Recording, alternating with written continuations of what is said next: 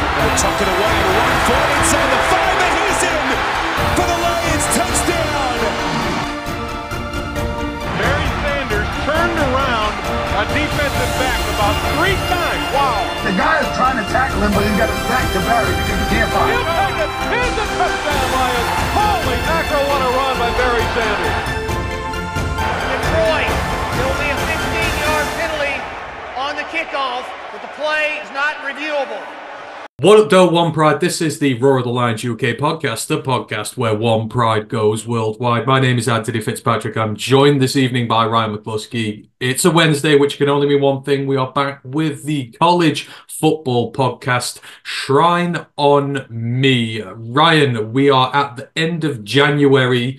The Detroit Lions are still playing football, but for us here in the college football world, we are a week away from one of the biggest weeks of the season in regards to the path to the draft.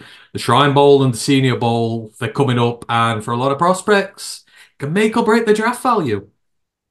Yeah, these are like the two pinnacles of the All-Star games. These are the two that they jump to take their places because you get the chance to work with some of the best and most high-profile coaches, and they're quite highly thought of at these two games. Exactly. Some of the best coaches and then the Chicago Bears staff who are there as well.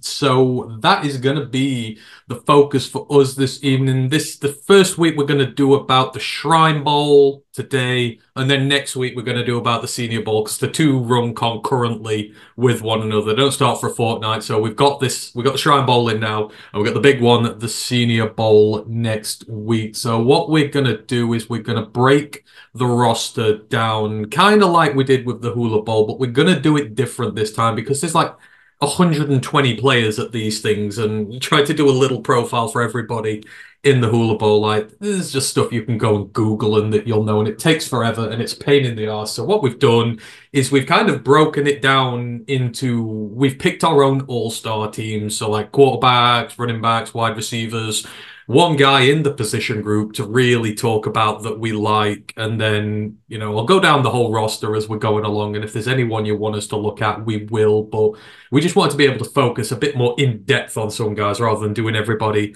a little bit, because it's pain in the neck doing that many guys at once.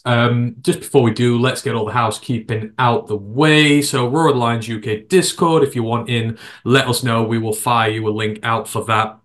Main podcast will be back on Friday.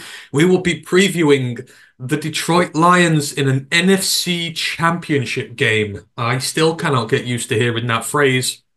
Against the San Francisco 49ers, one game away from the Super Bowl. It is unreal, and a lot of the guys are going to be on for that. So come and join us. It's going to be a big, fun festival to celebrate us getting there. Don't forget to like and sub to everything, Twitch, YouTube, all that good stuff. Don't forget about Lions Nation Unite. We are a part of Herman Moore's project to bring together the best in Lions content creators from around the YouTube land.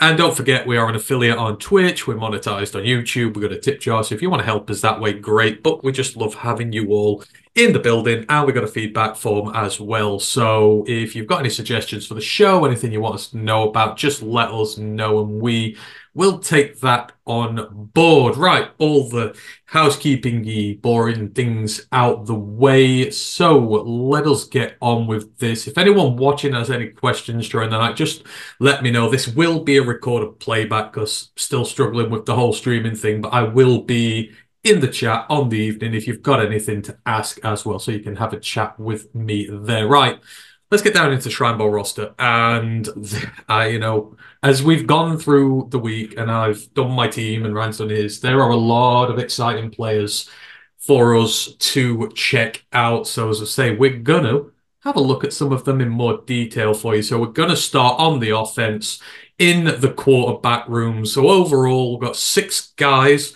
So we've got Austin Reed from Western Kentucky, Devin Leary from Kentucky, Jack Plummer from Louisville, Kedon Slovis from BYU, John Rice Plumlee from UCF, and then we've also got Jordan Travis, the Florida State quarterback. He will not be playing in the game because he's still recovering from that devastating leg injury he got during the season, but he's going to be there doing interviews on the sideline, so he is a part of the sixth there. Got a couple of returning guys here, right? Obviously Plumlee, both at the Hula Bowl, and then we've got some new ones in the building: Reed, Leary, Slovis. But who have you picked out at quarterback for this one? So I have picked the curious case of Kedon Slovis. So very interesting person. So the guy's played for the USC Trojans, the Pitt Panthers, and finished this year with the BYU Cougars. 6'3", 100 kilos, and if you go back to 2019 when he was a freshman, he took the world by storm. He went 282 of 392 at a 71.9% completion rate with 30 touchdowns, 9 interceptions, and 3,500 yards. And he also ate the most sacks of his career as a freshman. And everyone was convinced this kid was going to set the world on light. But unfortunately, after that, the next 4 years couldn't have been any more disappointing. So across the last 4 years, let's say we finished up with USC, but also had Pitt and BYU. He had 2 years of 60+% completion percentage and 2 under 60+% complete percentage. He went from roughly 7,000 yards, 50 touchdowns, but to a 30 touchdown interception rate across the last 4 years compared to his freshman year. The issue is lacks mobility to scramble, to evade pressure in the pocket. He is a pocket passer. He has got a brilliant cannon arm. He can make every throw in the book, every pretty throw, everyone that's needed. He's got the touch it all needs. But across everything, every year he has rushed more than 20 carries, and every year he's finished them with less than minus 60 rushing yards. So he is a solid, stable, pro-style pocket passer. And I say he's kind of like fallen a bit off a cliff, which it's not fair. He's had injuries. Like I say, he's had like 4 offensive coordinators and like 3 or 4 head coaches. At 22 years old, I still believe the freshman Kedon is still there, the kid that set the world alight. Not everything's gone his way. He has struggled, but if you're looking for a guy to like mold and just park for a few years in a pro-style offense that does want someone that can sit in the pocket and then can pick a team off, who won't ask too much to do with their legs, no divine passes, I think Kedon probably is the guy out of all these guys that has got youth experience of playing in championship games, did play in a Pac-12 championship, has been at like numerous bowl games, has gone on 4 or 5 game-winning stretches. So he's done everything at big programs. It's kind of just never come together for him in the last few years. And that's with all the chopping and changing, unfortunately. But yeah, there's a quarterback there, and we've seen it. It's just been a long time since we've seen it. So he really needs this game because this year for him, it didn't go all that well for BYU in their first year in the Big 12. It was a struggle. That shocks me that he's 22. I would have thought he was like 24. It feels like he's been around forever. That is... He came straight out of high school. I think he even enrolled there. Well, like I say, when they start as a true freshman, then all of a sudden the age just sort of plummets and you carry on, I guess, don't you? But yeah, going to be interesting to see Kedon for sure. I've kind of gone a little bit more on... So John Rice Plumlee, for me, I talked about him at the Hula Bowl, but again, I'm sort of really intrigued by him in terms of this draft and a late round stash who you could create into something at the NFL level. So he's a 5-year vet, 3 years at Ole Miss, 2 years at UCF. He's 469 of 766 passing, which is 61%, just a bit above.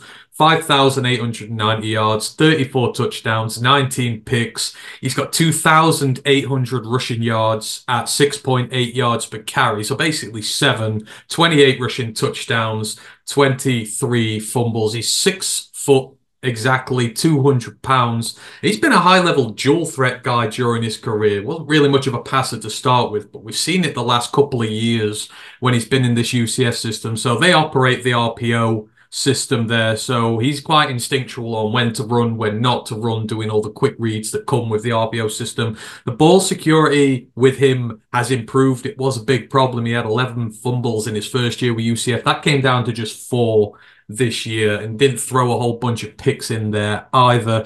He's elite against the blitz. He grades like 93 against the blitz because, again, with his legs, his ability to escape, if someone does come at him and he picks it up, he's more than capable of getting out of harm's way there. So it's a real strength of his. He's led one of the most fearsome offenses in the country. I think UCF in total offensive yardage in this first year were first in the nation.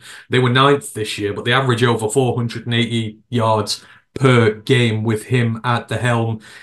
He's got a smaller frame, but he takes plenty of hits as a runner. He's been very durable. He only missed a couple of games this year. I think it was weeks 3 and 4 he missed. But apart from that, a lot of health, and he's not had that many knocks. So he's proven, he's tough, he's durable.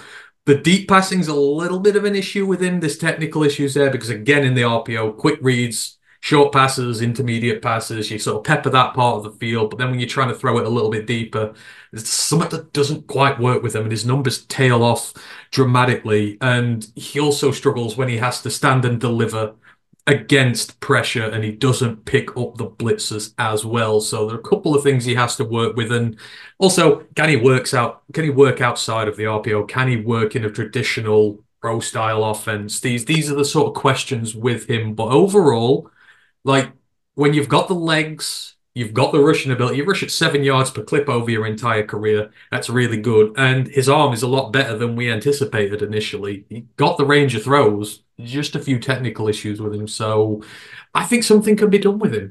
I think if we see him these games, if we see him take a few deep shots, we see him play his natural game, I think a lot of people will start to take notice of him, and you might be able to see him in that sort of day 3 area to go and get a guy. But I like him.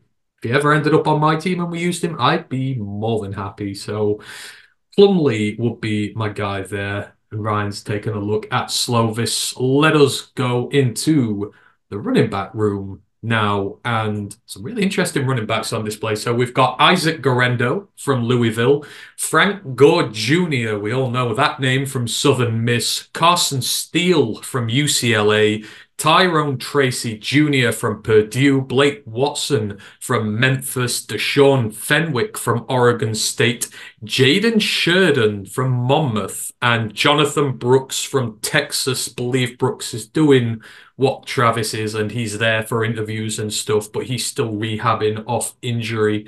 Currently, we saw Tracy, Watson, and Fenwick at the Hula Bowl, so they all got calls up to this on the back of their work there. Ryan, who you've been taking a look at in the running back room? I've actually gone with the FCS product here. So I've gone with Jaden Sheridan. So the minuscule mighty, like the danger mouse, as you could call him. So the Monmouth Hawks. He's been there for 3 or 4 years now. He's very short in stature at 5'8", and about 80 kilos. What does that make him, like Devon Atchin kind of size, maybe something like that? Yeah. In the last 2 years, he has proven that he can be a bell cow. So 22 and 23, 427 carries, roughly, for over 3,200 yards and 23 touchdowns. He has absolutely chewed up ground for that Hawks offense behind a strong offensive line. He has shown that he's able to catch balls out of the backfield. He's willing to pass block if needs be, but being shorter, like I said, being less physical, that can be difficult against bigger guys. But he shows the balance. He shows the ability to break a tackle in the open field, and he has got the ability to finish in the red zone. He is willing to put his pads down, shoulders down, lowest man wins. And in 2022, I believe he had like a 95-yard, and it was his longest rush of the year. So he has got that, like, I can shoot you out of a cannon, that home run ability that once he's gone and gets in behind your defense, you really will struggle to catch him. And if you do try to grab him too high or don't wrap up, he is kind of like a bar of soap. He will slip out. He will make you punish if you don't go all technique. No good just like laying the wood off him. He'll bounce right off you, like I said, and that's kind of the product now. We're seeing the league go. We're seeing smaller backs start to do good things. We're seeing guys like that it's not always now about the Derrick Henrys and the Leonard Fournettes. The smaller guys are starting to find ways to win. He will have to show that he can probably make this work on special teams to earn those kind of carries at the running back, but he's got the skill set, the size as well to make him a potentially dynamic returner in a punt or a kick return game. But yeah, heavy workload at Monmouth, and he has shown that he has been able to carry that and kind of like just keep going and keep chugging, despite that lack of weight behind him. And no real lack of like alarming injury history, anything. Like you say, he's just kept ploughing, kept the head down, kept the shoulders square, and keeps going. And for a small school guy, like he will benefit the most from this, like I say, because he's got a lot to prove, but also he can go out there and probably like raise a few eyebrows if he does well at the week. Yeah, absolutely. I mean, like you say, with the smaller guys, it's a new age for them now. New systems, new ways to get them in space, new ways to utilize them. There's nothing that you can't do with guys like this now. He had like 1,700 yards last year. He led the FCS in rushing yards the year previous. Like 1,700 yards is nothing to sniff at. Right. So I got a couple of guys here on mine. So the first one, he was going to be in here eventually, but Frank Gore Jr., son of the legendary Frank Gore Sr. So he spent 4 years at Southern Miss. His stats, 757 rush attempts, 3,985 rushing yards, going at 5.2 yards per carry, 26 touchdowns, only 8 fumbles in that entire time on 750 carries. As a receiver, he's got 75 receptions on 94 targets for 695 receiving yards with 4 touchdowns. And as a quarterback, because he's been a quarterback, he's 17 of 35. It's only a 49% completion, but he's a running back, don't forget. He's an emergency QB. 368 passing yards, 7 touchdowns, and just 1 pick. So he is 5'8" and 195 pounds of literal steel. Just like his dad, he will keep relentlessly running the ball at you till you break. He's hard to bring down. He's forced 150 missed tackles in the last 2 seasons alone, and he has 2,800 yards after contact in his career. He plays through injury. He was injured at the start of this season, didn't miss a single game. That's why he had a little bit of a slow start, but he never quits. He just keeps on going out there. The smaller frame, it allows him to get skinny in crowds and to sort of lose the attention that's on him, and he's able to break out big even when it's in a crowded room for him. But the attitude with him shines the most. Like, he stepped up to play emergency quarterback, because like the 2022 season, I think it was, they went through about 6 different quarterbacks. He stepped in to play quarterback for his team. He plays running back. He plays receiver. He's toughed it out through injury, and very weirdly, he stayed loyal to that program for 4 years when he could have gone to a much bigger team on a much bigger scale, but he didn't. He stayed, and I really admire that about him. He's a handy receiver. Like I said, 700 yards, 4 touchdowns. They've started using him more out the back in recent years as well, and going up to the NFL, having that dual threat ability is needed. The frame is the issue, so he doesn't have like breakneck speed like some of the smaller guys, like Ryan mentioned, A-Chain, guys like that use sort of breakneck speed to be able to separate themselves a bit more. He doesn't have that. He's going to take a lot of contact in the NFL, but I mean, he comes from a lineage where, his dad took contact. He's got 16,000 rushing yards in the NFL. He's the same size as him. Like, if anyone's going to overcome a lack of size and a lack of speed in the NFL through knowledge, it's him. So, it's all built on defying that. He's coming from a group of 5 teams, so the opposition step up is going to be big, but that's what these bowl games are for. So you've got that there. And also, he works special teams. He works on the punt coverage unit. So he's just about as versatile as you're going to get with any of the running backs out there. And, where he's come from, he's going to get picked. I just don't know how high at this moment in time, but I don't know right about you, but I think he's got his ability to be, well, he'll probably never be as good as Dad, but no one talks about him as a running back in the NFL, but I think he'll do just fine. Oh, yeah, I think he's got all the talent in the world. Like I say, he's carried that Southern Miss offense in recent years that sometimes without him has looked devoid of any real spark. Like, he's shown that he is every bit as physical as his dad. Like I say, maybe a bit faster. Like I say, maybe better hands. Like I say, that God wasn't always known for, but the fact like he can throw a ball, the fact you could kind of do some fun stuff with him. Like I say, he's moldable, he's durable. He's going to be the kind of kid that'll kind of do what's ever asked of him. Like I say, he'll just want a chance, and he's really likable. And we can't really deny as well that the name, it carries weight. These famous kids, like I said, it goes a long way towards actually making the step next level. Someone will definitely take a chance on him. Like I said, just stack him for a couple of years and see if he does break out or if you have to call him up for injury. But yeah, I've seen like he kind of entered the scene as like, oh, it's Frank's kid, like you say, what can he do? But next thing you know, like you say, he's getting national media attention, like you say, having like monster 170-yard rushing games, like, and against good competition as well.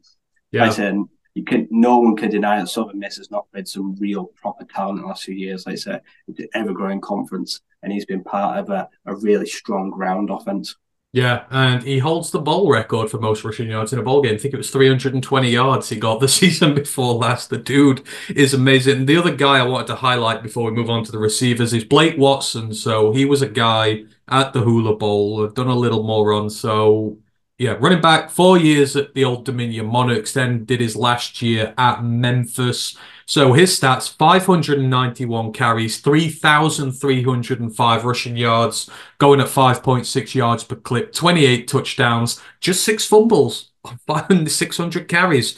He's 113 of 132 on receptions, so really good hands. 931 receiving yards, 6 receiving touchdowns. So he's 5'9", 195. So another smaller running back, but there is a lot to love here. So he's done things the right way. He redshirted his first year at Old Dominion. Then he showed out on special teams as year 2 as a kick returner. He had 640 return yards on just 24 returns, averaging 27 yards per return. Then he had to wait for a year because Old Dominion lost 2020 to COVID. He didn't transfer, so he had to wait another year, but then he finally got into the team.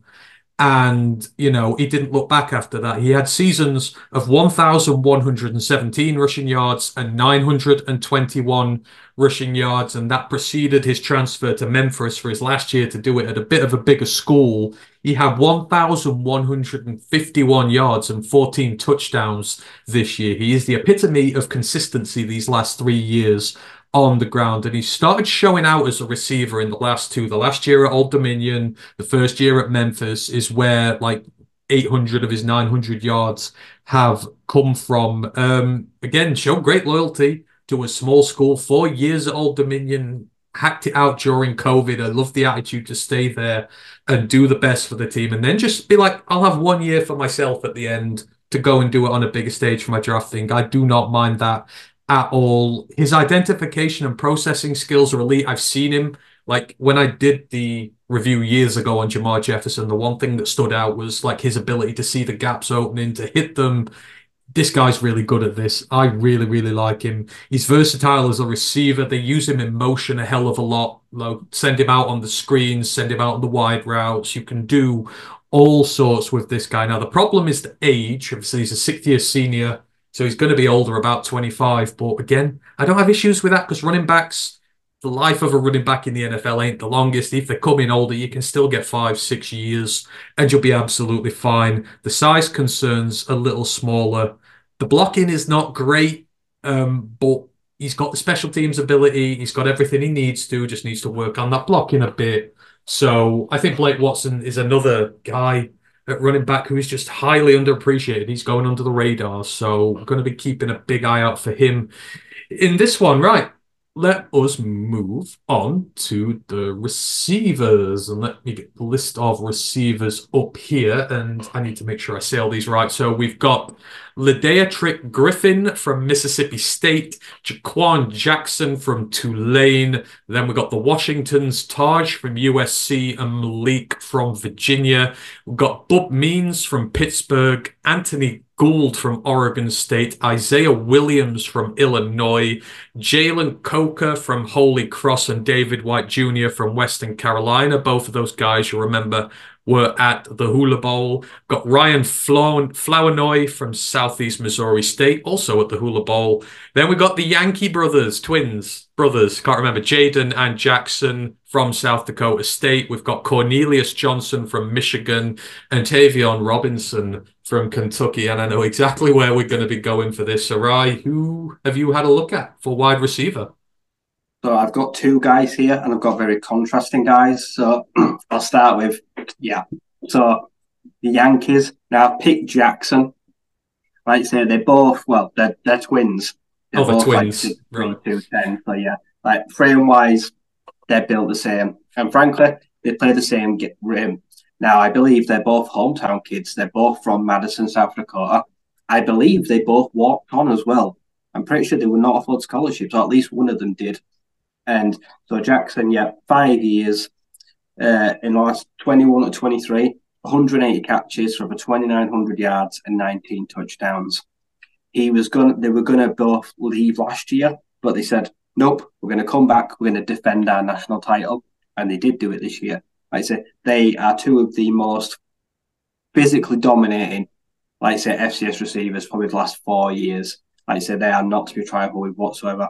They have done such the dirty work on the outside as fantastic blockers for Isaiah Davis, their star back. They have, like I say, got hold of defensive backs, safeties to the next level. They've pinned guys to the sideline. They really do take pride in that stuff. But they are big, physical, solid possession receivers on the outside. They can hold their own against some of the bigger, stronger guys. They've got good frames. They've got expanded route trees. They are jackrabbits through and through. Like I say, collectively between them, they've played like 9 seasons, and they have like they hold school records between them for like receiving, touchdowns, for average catches, and they have been brilliant in their future.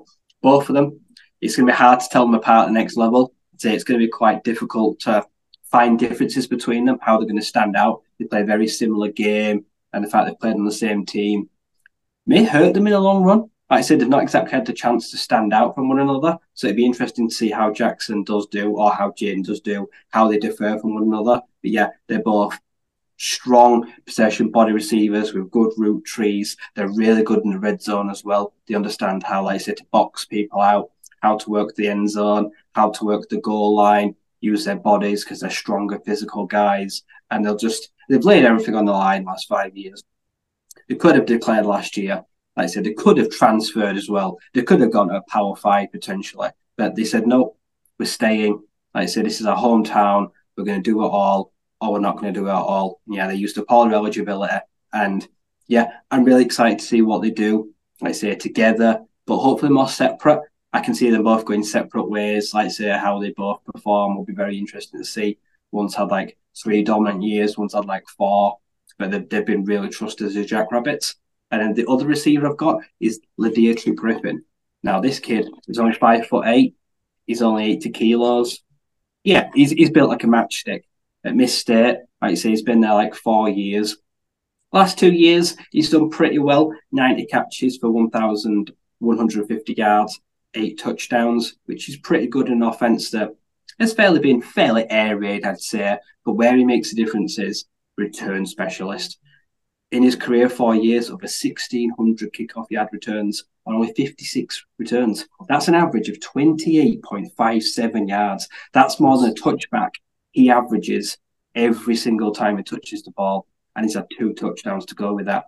He has got elite speed. He has got great vision. He follows blocks. And when the hole comes, he hits it. Like I say, he is going to be a game breaker at the next level. And he's going to have to make his name returning kicks, and that is how he'll get on the field as a receiver. But he has got those things you can't teach: speed, ball security as well, because we see way too many games changed like muff punts and kicks. Like I say, kickoff, he's as good as anybody in the nation. So these 2 like different contrasting styles of guys. One's a big bodied possession receiver, wins on the outside. This guy will win any which way you give him possible. Jet sweeps, receiving, running back, special teams. Like LaDeatrick has really got the chance to turn some heads, especially if he can break off a big punt or a kick return. But yeah, he's going to be really fun to watch, because special teams, like, it's what separates like the average Joes, I like to say, the next big thing. Lord, 28 per return. That is crazy. So yeah, we'll see if he's able to knock out a big one there in the Shrine Bowl when that comes up. So actually, this is weird. I've got 2 different guys, which is good because we've done these teams independent of one another. So the more we don't cross on, the more we get to go through. But the first guy I wanted to talk about was Malik Washington.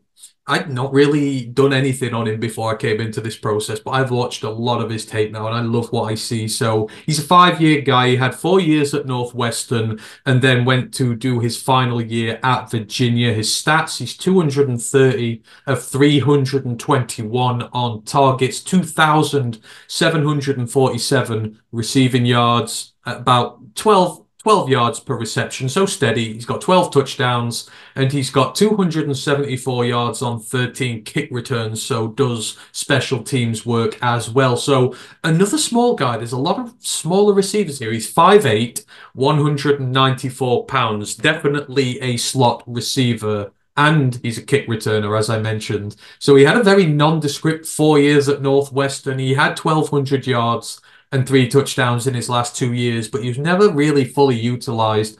And then he just blew up when he went to Virginia. Now, this was a Virginia room, bear in mind, that just lost Dontavian Wicks to the Packers last year in the draft, and K'Taon Thompson, who was their other big guy there.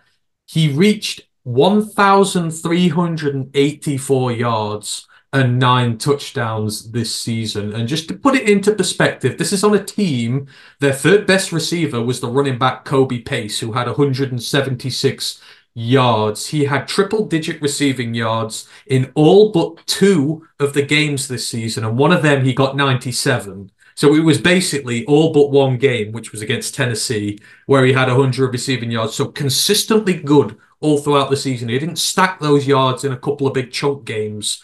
3 figures every single game. So you have all that added attention from the defense because he was the main threat.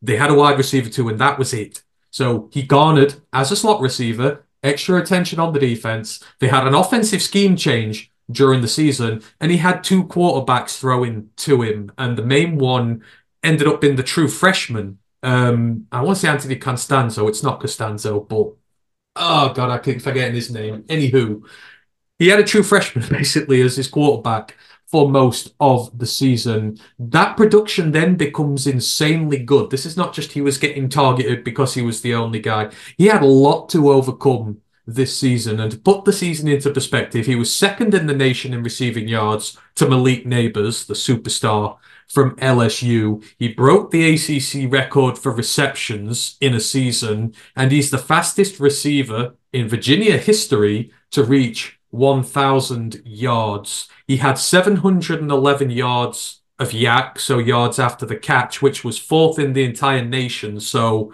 like, as a slot guy, a smaller slot guy, most of his yards came after the catch, which just shows how physical and how dominant he is, even with his smaller frame. He's built like a running back, so he can take a lot of contact and carry on going. But it's watching his tape, it's where he creates separation. Like, this is a very high IQ guy. He sets defenders up, leaves them on an island with his movement. He'll set them up with a fake move. He will cut inside. He'll be gone. It's why he gets so much yards after the catch, because of the separation he creates and how good he is at setting the defenders up. His hands are top tier.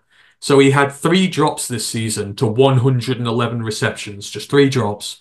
He's as tough as they come, as I said, again with the size. The main knock on him, it's literally his build at the next level. He can only really be a slot, but I mean, if I could have a potentially really great slot receiver, I don't really care. It's just as valuable as having an outside receiver, especially in this day and age of the NFL with all the hybrid defenders and that coming in. You've got to be able to expose the middle of the field. He's been one of that this year, and I think he's going to do really well. The only other knock would be he's got 1 year of production, like 4 nondescript years at Northwestern. He did 1 big year this year. Can he make it consistent? But I love him. I think he's a really great player. And, you know, if we didn't already have a plethora already, I wouldn't mind him coming to the Lions. But he's certainly a name to watch out for, is Malik Washington. And the other guy I picked up was the FCS guy, Ryan Flournoy. He's from Southeast Missouri State, been there 2 years.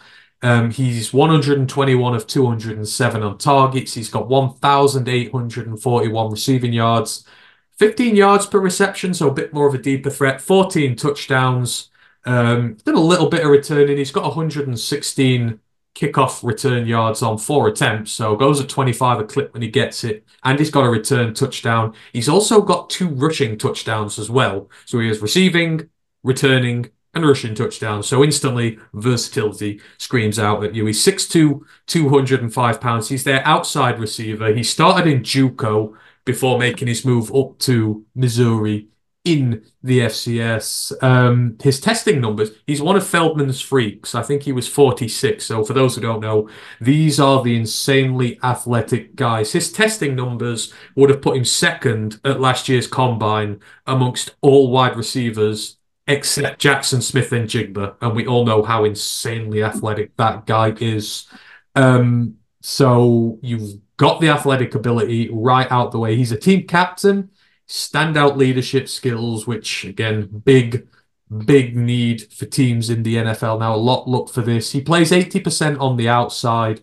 He's got the frame. He's got the hands. He's just got one drop this year, and he's taken a full load on the outside. So another whose hands are really good. He's a 3-level receiver. His numbers do not drop off behind the line of scrimmage, short, intermediate, deep. He grades well on every one. The only problem he's had is that his quarterback at Southeast Missouri can't throw the deep ball very well. They're like 5 of 26 on deep balls, but that's not on the receiver. It's on the quarterback. I've seen some of the throws. They are awful, but he's good at all 3 levels himself. Competition levels will be a concern. He's an FCS guy, but he gets the opportunity this week against a very good group of DBs to show that he's capable of doing it at the next level there. But he does have a small sample size against really good teams. So they played on the road against Kansas State this year. Kansas State were the reigning Big 12 champions. It's the first game of the season. He had 10 catches for 96 yards, and he posted his second best run blocking grade of the season as well, putting some really good blocks on that game. Now, it's a small sample, but it's a start. He has shown that even on a small FCS side, he can do his 100 yards against that Kansas State defense is no mean feat. He wasn't even given a star rating out of high school, so he's one of these, he's got a big chip on his shoulder with a point to prove, and I love that about him. So there's some really great receivers. You know, like Ryan's mentioned, I've mentioned, at both FBS and FCS level, and I'm really looking forward to seeing this bunch. Right, let's move it to the tight ends. So, tight ends, we've got Pip Ryman from Illinois, Dallin Hoker from Colorado State, McCallan Castles from Tennessee, Zach Hines from South Dakota State, who have 5 offensive players at this. So, big up the Jackrabbits. Jatavian Sanders from Texas, Isaac Rex from BYU, and Mason Klein from Furman. The last 2 were at the Hula Bowl and got invites on the back of this. Who are you looking at tight end, Ryan? For me, the first place I go to is Mr. Dallin Hoker. Like, the fact is that he this year was a star. So he spent a couple of years at BYU where he had a couple of 100 yards, but he did also spend time, like I say, with football. I think he was in Chile on his missionary. And then, like I said, last year, transferred to the Colorado State Rams. And this year, it all just clicked for him in this offense. 64 catches for 767 yards and 6 touchdowns. A small average of 12 yards a catch. Team captain, a finalist for the Mackey Award, so the best tight end in the nation, and part of the first team Mountain West team. And he is the number 1 tight end on Mel Kiper's big board. He's way too early big board, so he's got some national recognition already. So he actually set the single season record for tight ends touchdowns with 6. He's super clutch. So 4 of the 6 touchdowns came in the fourth quarter, including a Hail Mary touchdown, which helped the go-ahead drive right at the death against the Boise State Broncos. And I believe that was the first ever win against Boise State. And he helped set it up with a long touchdown right at the death. He does also play fullback. He can block when needs to be. He's a good handy size at 6'4" and 235 pounds. The issue is he's pretty slow off line of scrimmage. He's a big boy, to be fair. He does take a while to get going, but once he does get going, especially in traffic, he's very dangerous. He's very hard to bring down. His number 1 trait I've read by Sports Illustrated is soft hands. He doesn't use his chest to catch. He doesn't hit the numbers. He uses the diamond. He brings it in and he corrals everything that comes in.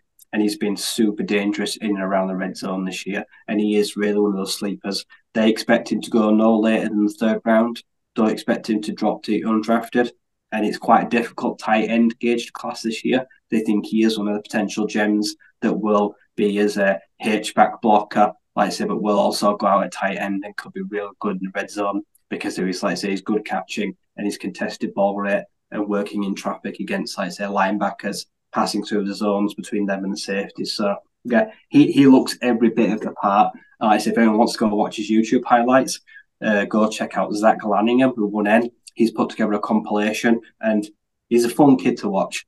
And the onus right now in the NFL on tight ends is so high, it's becoming a premier position that will probably elevate his draft stock for anyone that wants a long-term project to stash away, because he's got the basics right already. And receiving, he's already could be an instant threat. Blocking and everything else, probably work on that, let's say, if he needs to be. But yeah, he's got the fundamentals to be quite a potential dangerous red zone threat.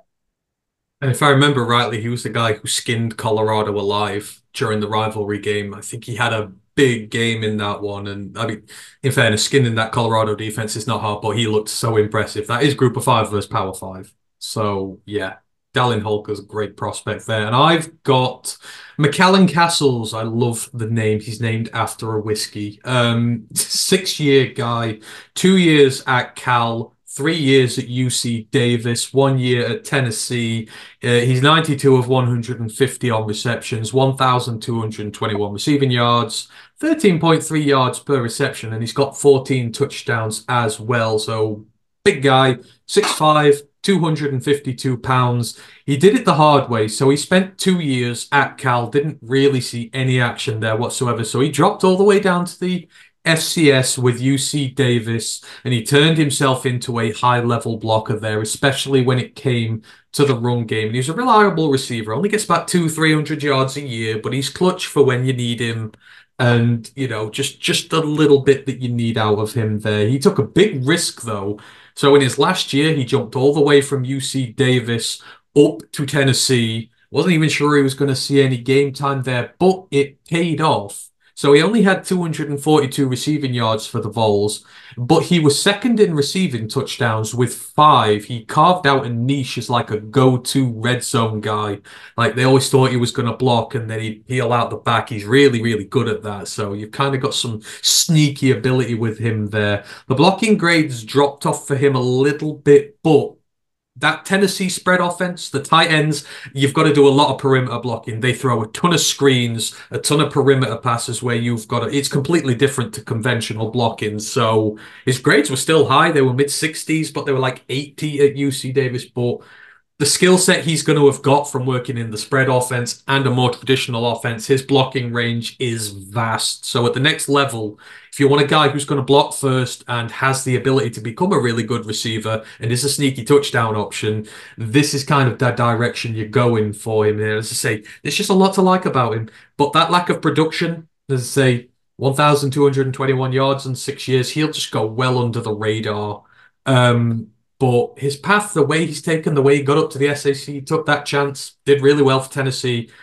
That should hold him in good stead as well. So I'm really interested. I think he's like a round 4 or 5 pick at the minute. But as we mentioned, there's a dearth of tight ends in the draft this year. So needs must might just push him up a little bit, especially guys like McAllen. So looking forward to seeing him at this Shrine Bowl. Certainly one of my favorites on there. Right.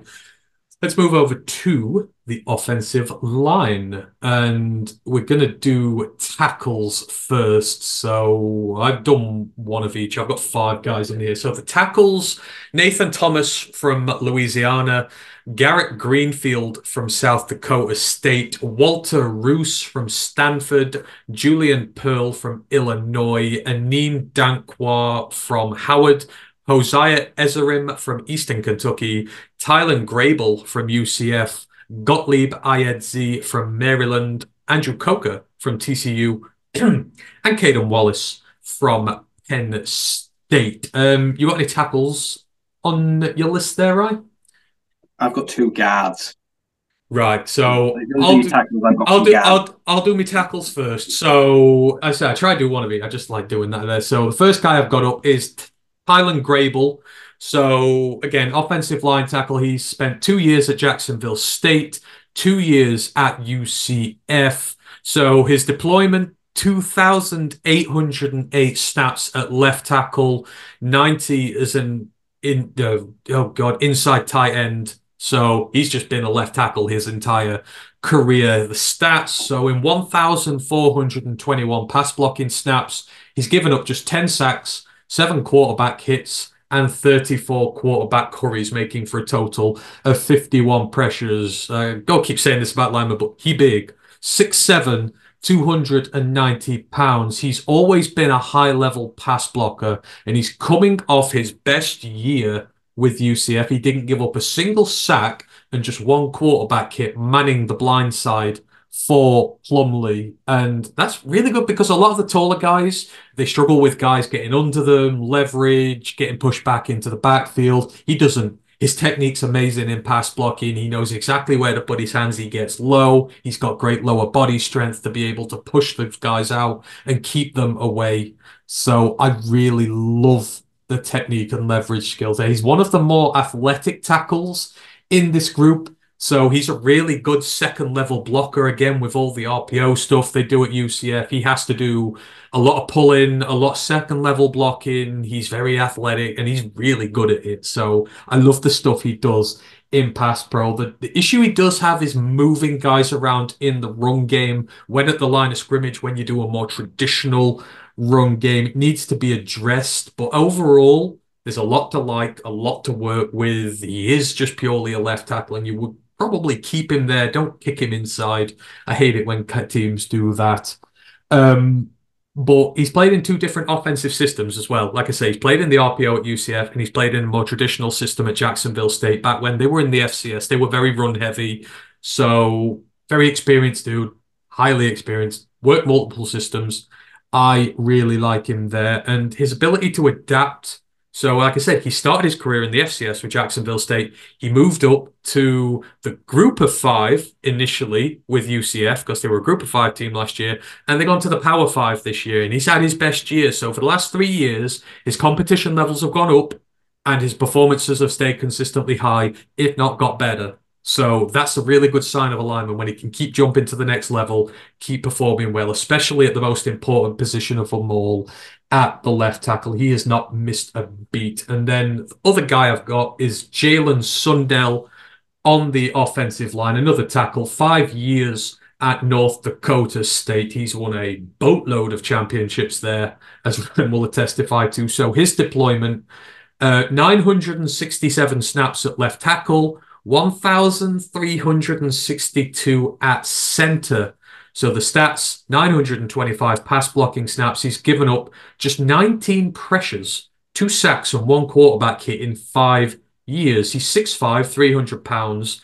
He started at left tackle in his freshman year. Then he moved to center for 3 years. And then this year he went back to left tackle due to injuries and there. So immediately, you've got versatility off the books. He's played on the interior. He's played at tackle. You can probably move him along the line as well. And he can snap the ball because he spent 3 years at center. So he's another who's highly athletic. He comes from a family of basketball players. So plays a lot of basketball. The guy can shift. And as Ryan will tell you, the Bison love to run the football. They love to play ground and pound. They love to physically dominate you. And that's exactly the type of mold that this guy is. And they said he lets nobody get to his quarterback wherever he plays. He's dominant on the line of scrimmage, as I've already said. This is a team that has had an offensive lineman drafted in the last 3 drafts. So you've had Dylan Raduns, Cordell Volson, Cody Mauch, who's played every game for the Buccaneers this season. It's a system with pedigree when it creates its offensive linemen, but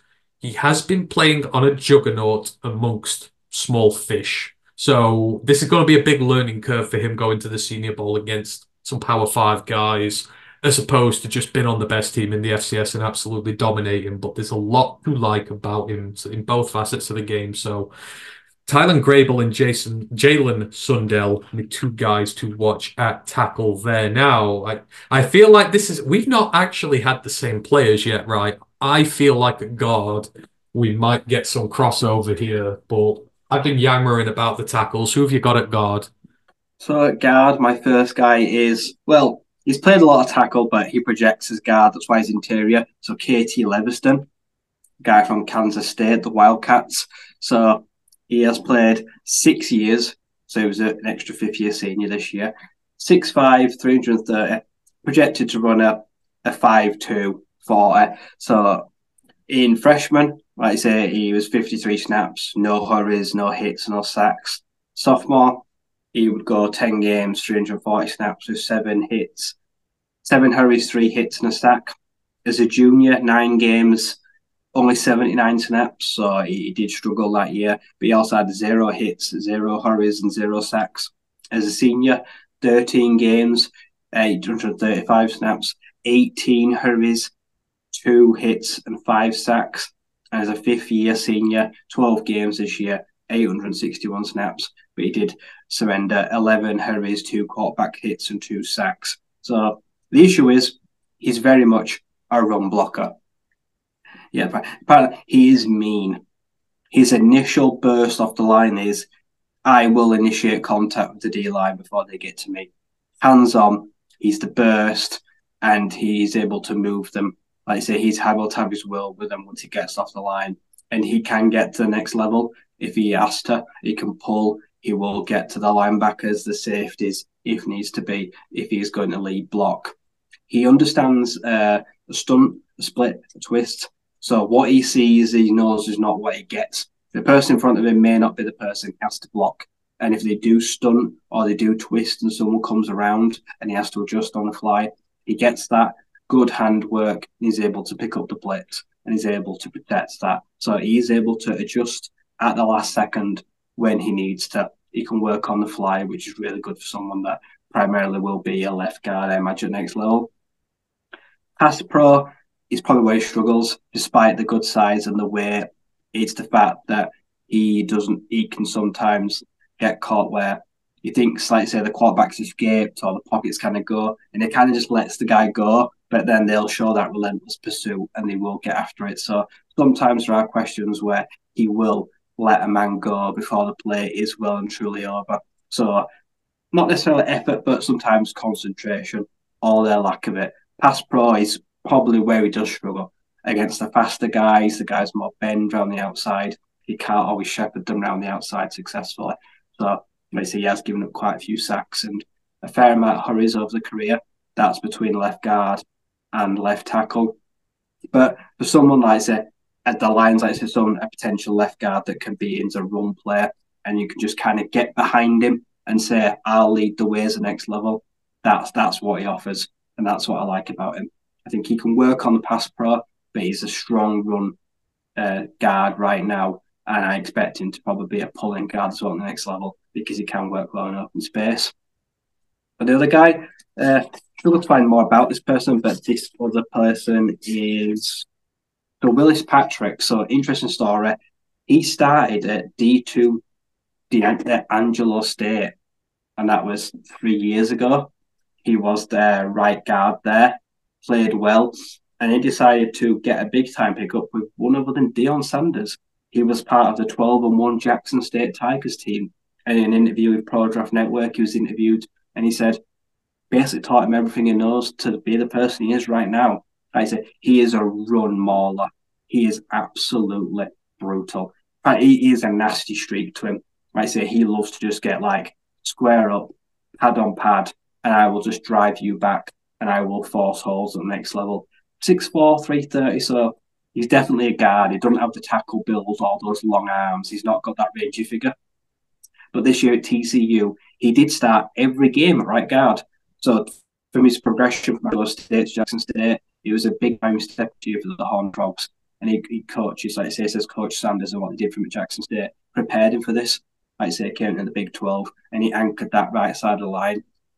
Did struggle, but TCU is known for a run game that can be very productive, and he held his own on part of that line as a first-time transfer into a Power 5 school. So he did really well this year, and I do like him. Like I say, I think he's a likable kid. He's had an interesting path to get here. He's played at all levels. He basically said that he doesn't think anything's really different in run game. Like I say, the objective is the objective where you play D1 or Power 5. You know where it is. There'll be more athletic defenders. Like I say, they'll try more fancy stuff. But ultimately, he said, you won't fool me.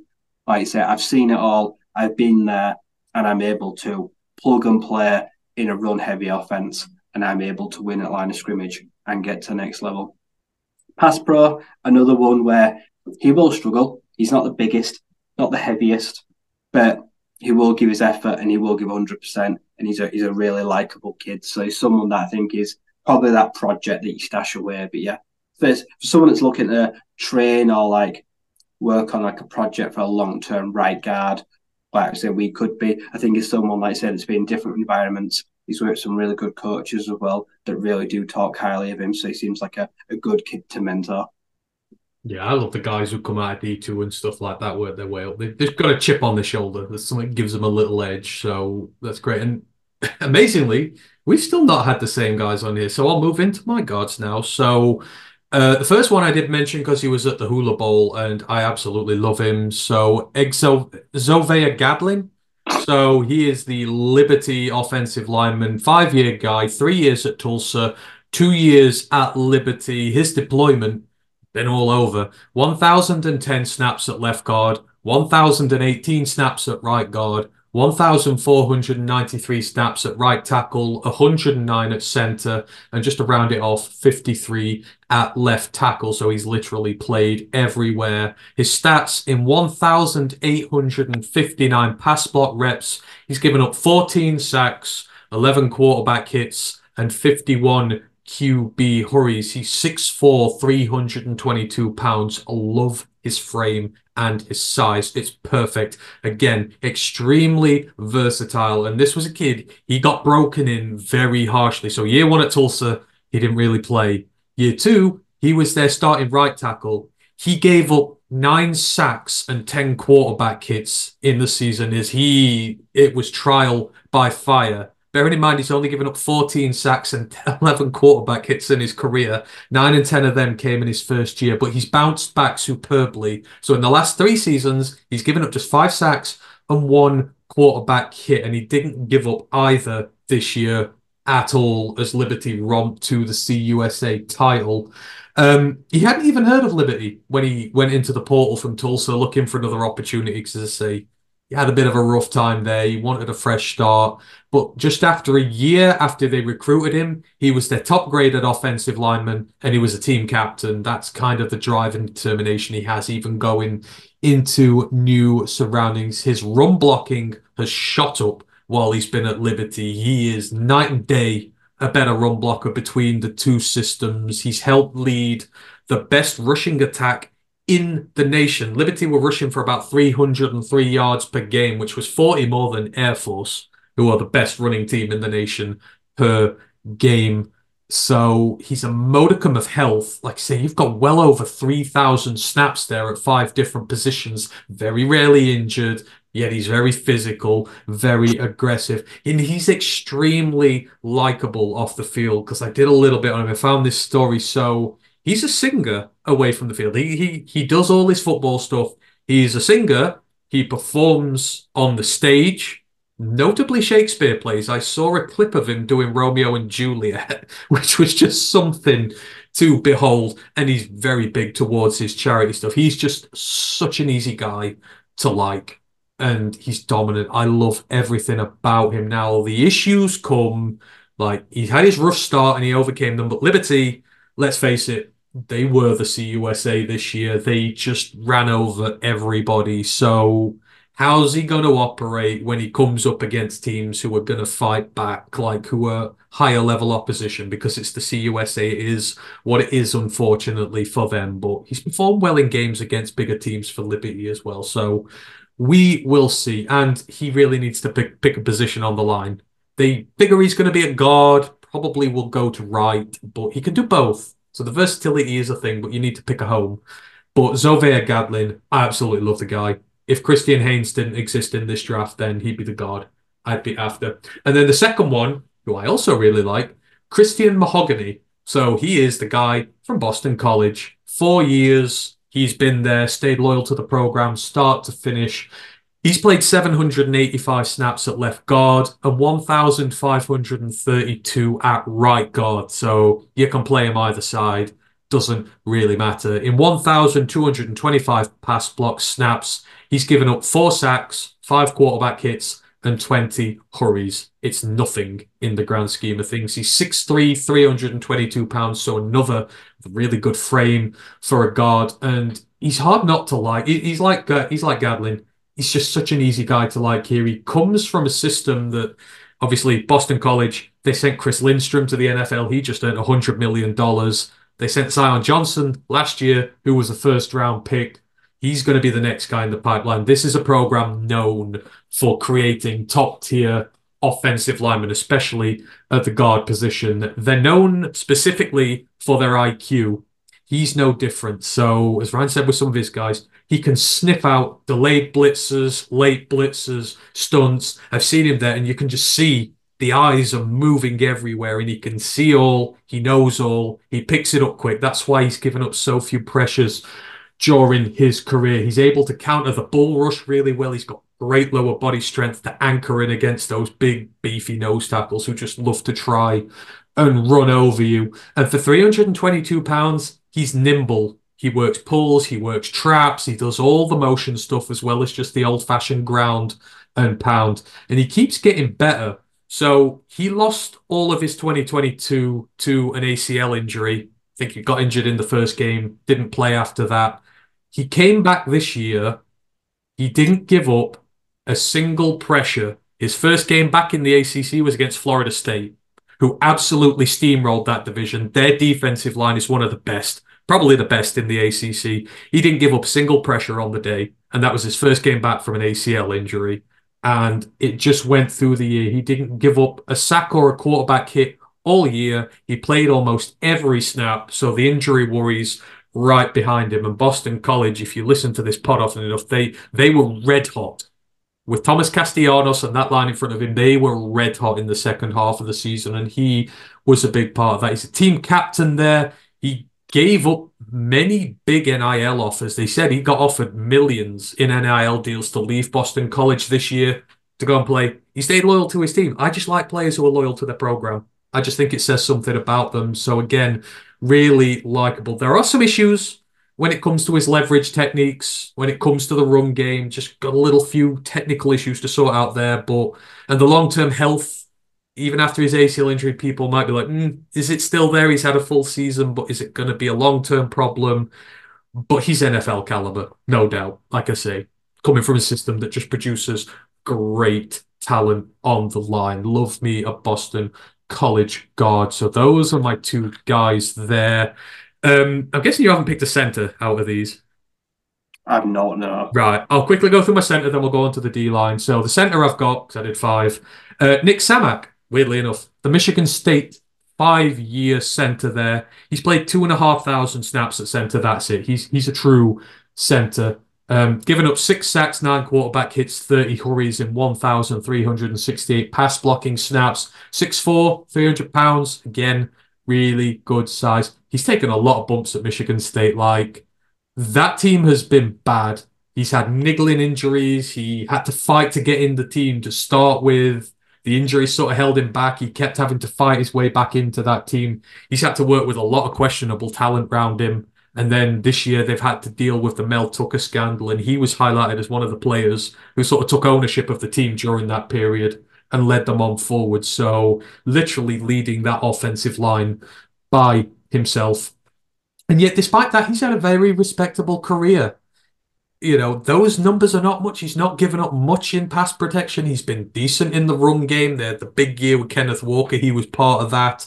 Struggled recently because the running backs haven't been very good. He's tough. He's got the right frame for the NFL. He's shown the tools in both run and pass to succeed as long as he comes in the right system that develops him right.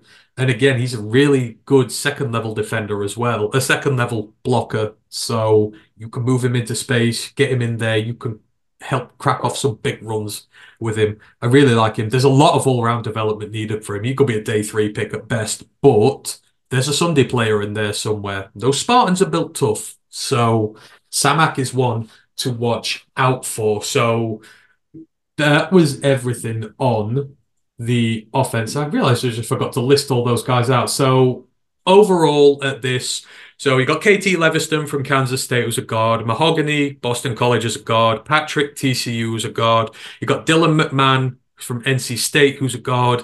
Mason McCormick from South Dakota State, who was a guard. CJ Hansen, the guard from Holy Cross. Donovan Jennings, the guard from USF. Matt Lee, the center from Miami. Hunter Nurzad, the center from Penn State. Gadlin, the guard from Liberty. Sundell, the guard from North Dakota State, but he is a tackle. Matt Goncalves, who's the guard from Pittsburgh. Trente Jones, who is the guard from Michigan. And Carson Barnhart, who is from Michigan. He's played everywhere but in the center. Right, let's move on to the defensive line. I don't know whether you've gone edge or interior. Have you done either, or is it just sort of D-line guys?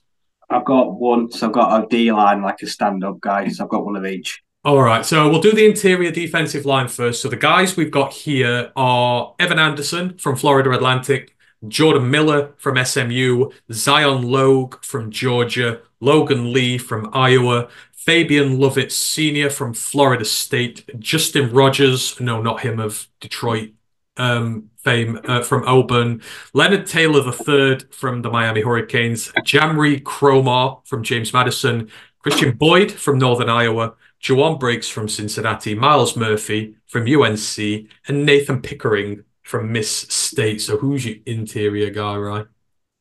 So I've gone with Jamri Cromar. So this guy is a 5-year guy. Spent his first 3 years with Rutgers, the Scarlet Knights in the Big Ten, but then decided to transfer over to James Madison. I believe when they came up to the FBS, he's been there 2 years, so he's been part of their FBS crusade. Listed at about 6'3", 125 pounds. As a Duke, he's got 75 tackles and 13.5 sacks the last 2 years, but 10 of those sacks came this year. This year was the year he broke out. Now, he is regarded as a 3-tech run stuffer. The hand is in the dirt on the edge, but his primary focus is to beat double teams, to force guys inside or bounce them out and try to get around the edge. Like I said, primary is he wants to stop the run. He is great in the run. He has got a very physical frame. He's got broad shoulders. He's got good hands, good arms. He is able to swallow up the middle when needs be. This year, though, he's shown that he is able to overwhelm guys on the outside. He can show flashes of speed. He can drop the shoulder. He can use like his hands now. He's developed a bit more of a pass rush arsenal. And when he does use that speed and get into the backfield, he's now developed a bit of a knack for finishing this year. Like I said, double-digit sacks on another great Duke's defense, very important to them. And he's kind of developed his game now from years where it'd be they're gonna run the ball, like take him off. Oh, we need to rush the passer, like yank him out. Leave him out there now. Like I say, give him the chance to work the outside, try beat a guy around side. Do you want to stunt him? Do you want him to put the hand in the dirt and think he's going to stop the run and then bring him underneath the nose tackle? You can do it if you want to try. He's developed athletically. He's got the mental side of the game down now, where he's understanding that what it takes to be a pass rusher. You can't just win with size or speed or anything like that. It's kind of a combination of things. And then things he's still got to work out next level if he doesn't want to be just a run stuffer. Where if he just wants to be a trench man, it's fine. He's got that. I say he can take up space. He can swallow up holes. He can just kind of stop plays there and then. But if he wants to be more than that, he can put more weight on the frame. So he can hold his own on the outside and he can work on that. Maybe develop a spin move because he's not that tall. People won't get under the pads. He's a good size. We've still got fairly good centre of gravity because he's not lanky. But yeah, he's someone that I think has got the fundamentals down. He's got the basics right. The flashy stuff and that. You can teach him that. Like, you can't teach him to defend the run. They're in his instincts, they're his nature. But this year, like they were coaching him, they gave him a bit more of a free rein to say, do you get the chance to get after the quarterback? Or if you want to go like pursue him and force him out of bounds or reduce the play, like you've got free rein to go do it. And it really paid off for him this year in a big way. So yeah, he's someone that's definitely me interesting as a bit of a tweener that can like wants to do more of the other now. So he can do the dirty work, and that's primarily why you would pick him up. And a proven winner, like the notable win on that James Madison team. He played the Big Ten, and now he's a winner in the last 2 years. He's won like 90% of his games he's played in. Yeah, Yeah, and that winning mentality goes a long way. Right, I've got a couple of DTs here. So my first guy, Evan Anderson, he is the defensive tackle from Florida Atlantic. He's been there 4 years. So he's got 788 snaps as a full god nose tackle. Then he's got 700 at defensive tackle, but that's 3 tech and inside. His stats, 42 quarterback pressures, 10 sacks, 5 quarterback hits, 27 hurries, 124 tackles, just an 8.8% missed tackle rate, and his run defense is elite, maybe the best of everybody in this. So he's 6'3" and 356 pounds. He is a big, beefy nose tackle. And for anyone who knows my draft loves, it goes safety, big, beefy nose tackles, outside blocking perimeter receivers. Those are my 3 loves.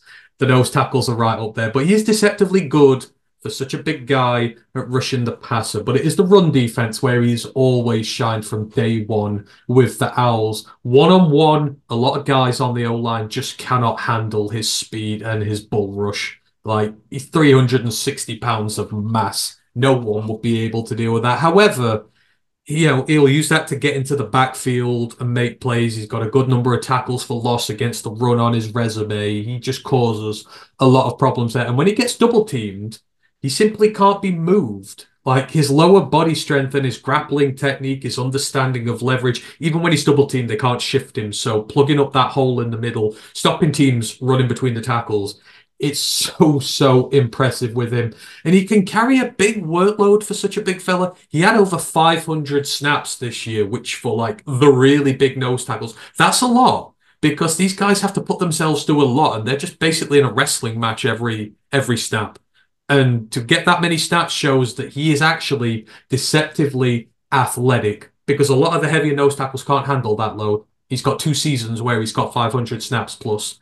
He's very experienced. Like I say, 1,500 overall. That's a good career for him. So it's a testament to his fitness and endurance, just how good he is there. And he showed his pass rush upside this year. He had 5 sacks this year, which doubled his career total. Now, granted, the pass rush arsenal is not great. His move is the bull rush. Like, he is a 360-pound man who is bigger and stronger than you, and he will push you all the way back into the quarterback and get his sacks that way. However, a lot of guys still can't do that in that department. So the fact that he can shows you that he's got some pass rush ability to work with. It gives him 3-down potential in the NFL. Now, right now, he's a 2-down guy at nose tackle who you use against the run.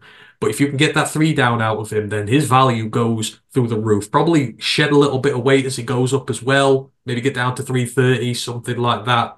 Add a few extra steps to it. I think there's a lot you can do with him. Now, he's been at the group of 5 level, so can he do it against better linemen? There's some really good linemen here at the Shrine Bowl, so I'll be watching intently to see what he can do there. And then the other guy, mentioned him at the Hula Bowl, Christian Boyd. So he's the defensive tackle from Northern Iowa. He's the FCS guy. 5 years there.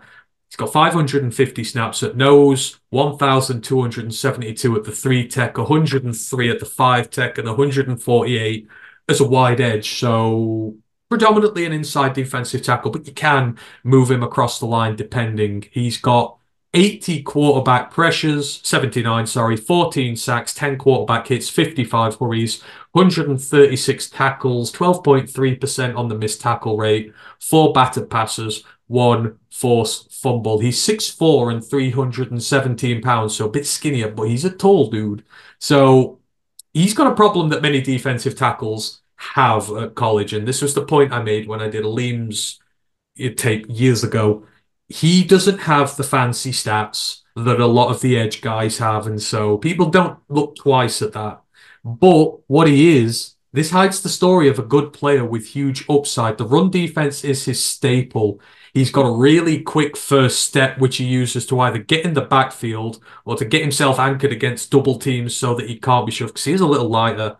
But the first step is so quick, he puts himself in the position to succeed either way. He's very aggressive against double teams as well. He doesn't just sort of try and anchor himself in and stay there. He'll actively fight against double teams and try shake them off and go and make plays, which is something you don't see from a lot of these guys. I love his aggressive nature. I love an aggressive lineman there. He creates rushing lanes for his teammates. He does a lot of the grunt work to give others opportunities. He's got a high motor. He'll be the guy who pursues every play. If guys break contain, he will chase to the perimeter. He will fight to the end of every play. Again, I love the guys who do that.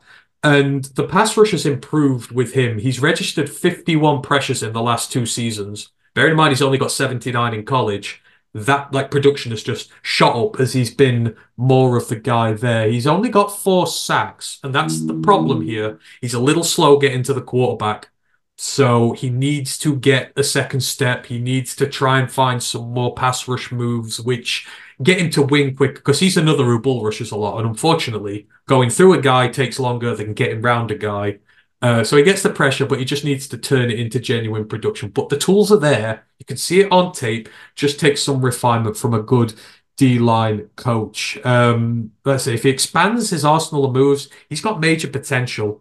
Like, he played well this year. He recorded good performances against Iowa State, South Dakota State, and North Dakota State, the 2 powerhouses of the FCS and a Power 5 team. He didn't look out of place at all, played really well. So 2 underrated defensive tackles I'll be looking heavily at there. Right, let's move on to the edge room.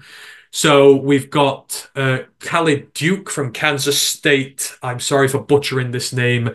David Nwogbu from Houston. Trajan Jeffcoat from Arkansas. Xavier Thomas from Clemson. Iabi Okianoma from Charlotte. Mohamed Kamara from Colorado State. Sundiata Anderson from Grambling State. Solomon Byrd from USC.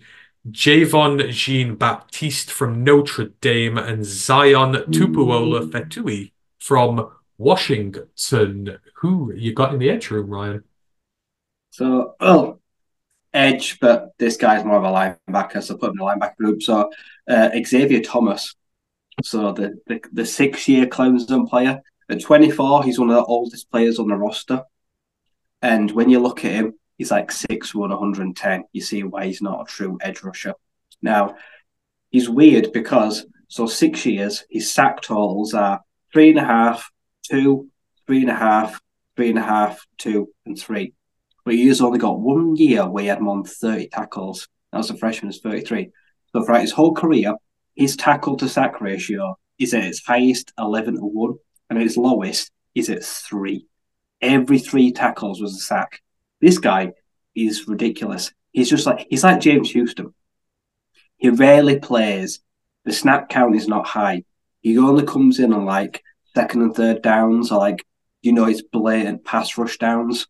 But when you look at that, you couldn't find a much better finisher in the country. He comes on, and despite the lack of size and weight, he finds ways to get to the quarterback consistently. Compared to lack of tackles, how many his actual tackles finish as sacks is quite remarkable for someone that is purely an impact substitute. And he is, even at next level, he will never play that many snaps. He might not play 50, he might not play 40, he could play 10, 20, 30 snaps a game. But you bring him on, and I reckon he will get a pressure instantly. If he can't, he'll get a sack. If not, like I say, he'll get a hurry. In small sample sizes, like I say, older guy, Dabo Swinney trusts him very much. He's been there for a whole 6 years now, and he understands that what he brings to this defense is someone that you keep him on in fresh, small sample size, you throw him in, and the numbers speak themselves. Incredibly productive about sacking people and finishing and getting to the quarterback. And he's someone that he doesn't need that many snaps to get the job done. So he's quite an interesting prospect that someone will look at him and think, I would love him in my scheme for 2nd and 3rd down. You just throw him out there when it's obvious they're going to pass the ball, or like 3rd and long, and the quarterback is going to have to drop back and sit into the pocket. I say he's small, he's shifty, he's fast, he's got good hands. He's made a career out of being basically a sack artist as date right now, because he's not had much else to do. If he works on those skills at next level, he will be someone that will have like in NASCAR packages, having like when they deal the house or they send the blitz or whatever you want to call it. He will be that guy that you call out there, call his name a couple of times a game, might get a sack every other game, and he will find his ways to make very useful.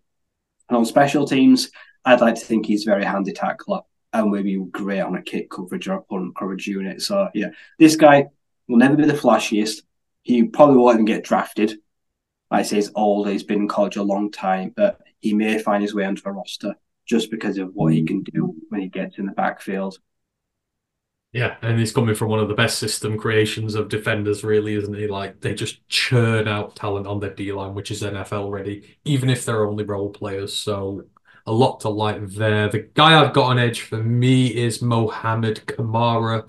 I think I've done stuff on him before. I feel like he's been in a mock at some point, maybe last year, but I love this guy. I think it was last year, but the defensive end from Colorado State, 5 years he has been there. His deployment, 1,600 plus snaps at edge. He's done 195 in the box and 74 in the slot, so occasionally they'll get creative with him, but predominantly he's an edge rusher and he's a pass rushing edge rusher at that. He's 6'2", 245 pounds. He's one of the most productive pass rushers in college football the last 2 years.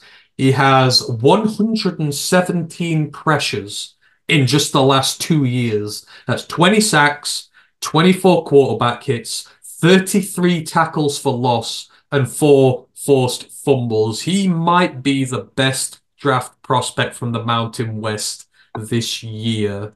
He's certainly up there in the conversation with it. As a pass rusher, he sets up his moves really well, and then he uses his quick first step off the snap, and he's got this vicious rip move that he uses just to get on top of guys right away. He's very physical and aggressive with it. He uses the rip move off his first step, and he's gone, and he's at the quarterback because he wins so quickly, which is why he gets so much production in the backfield. He plays hot. Like, he is relentless all game. He gets a lot of coverage sacks as well. So even if first time, like the first pass rush move doesn't work, he keeps going because he knows that his secondary is going to create opportunities for him to get coverage sacks. And you see plenty of them in the film. So I love it. Aggressive, hot motor, everything you want really from a great edge rusher. And we know the Mountain West produces some really tough, gritty edge rushers. The frame and length are issues. They do get exposed in the run game, which is going to be his biggest problem and his biggest point to prove.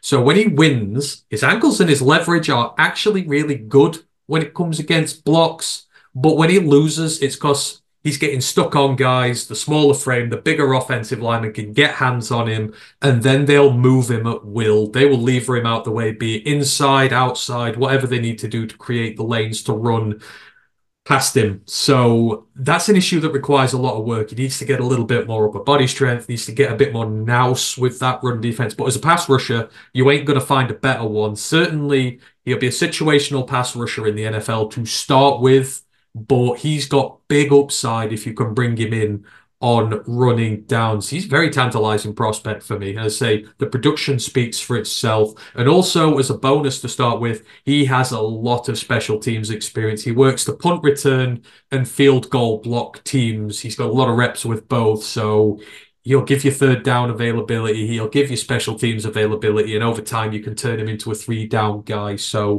I think Mohamed Kamara is going to make someone very happy indeed. And then my second edge, because I've gone 4-2-5 here, Javonte Jean-Baptiste.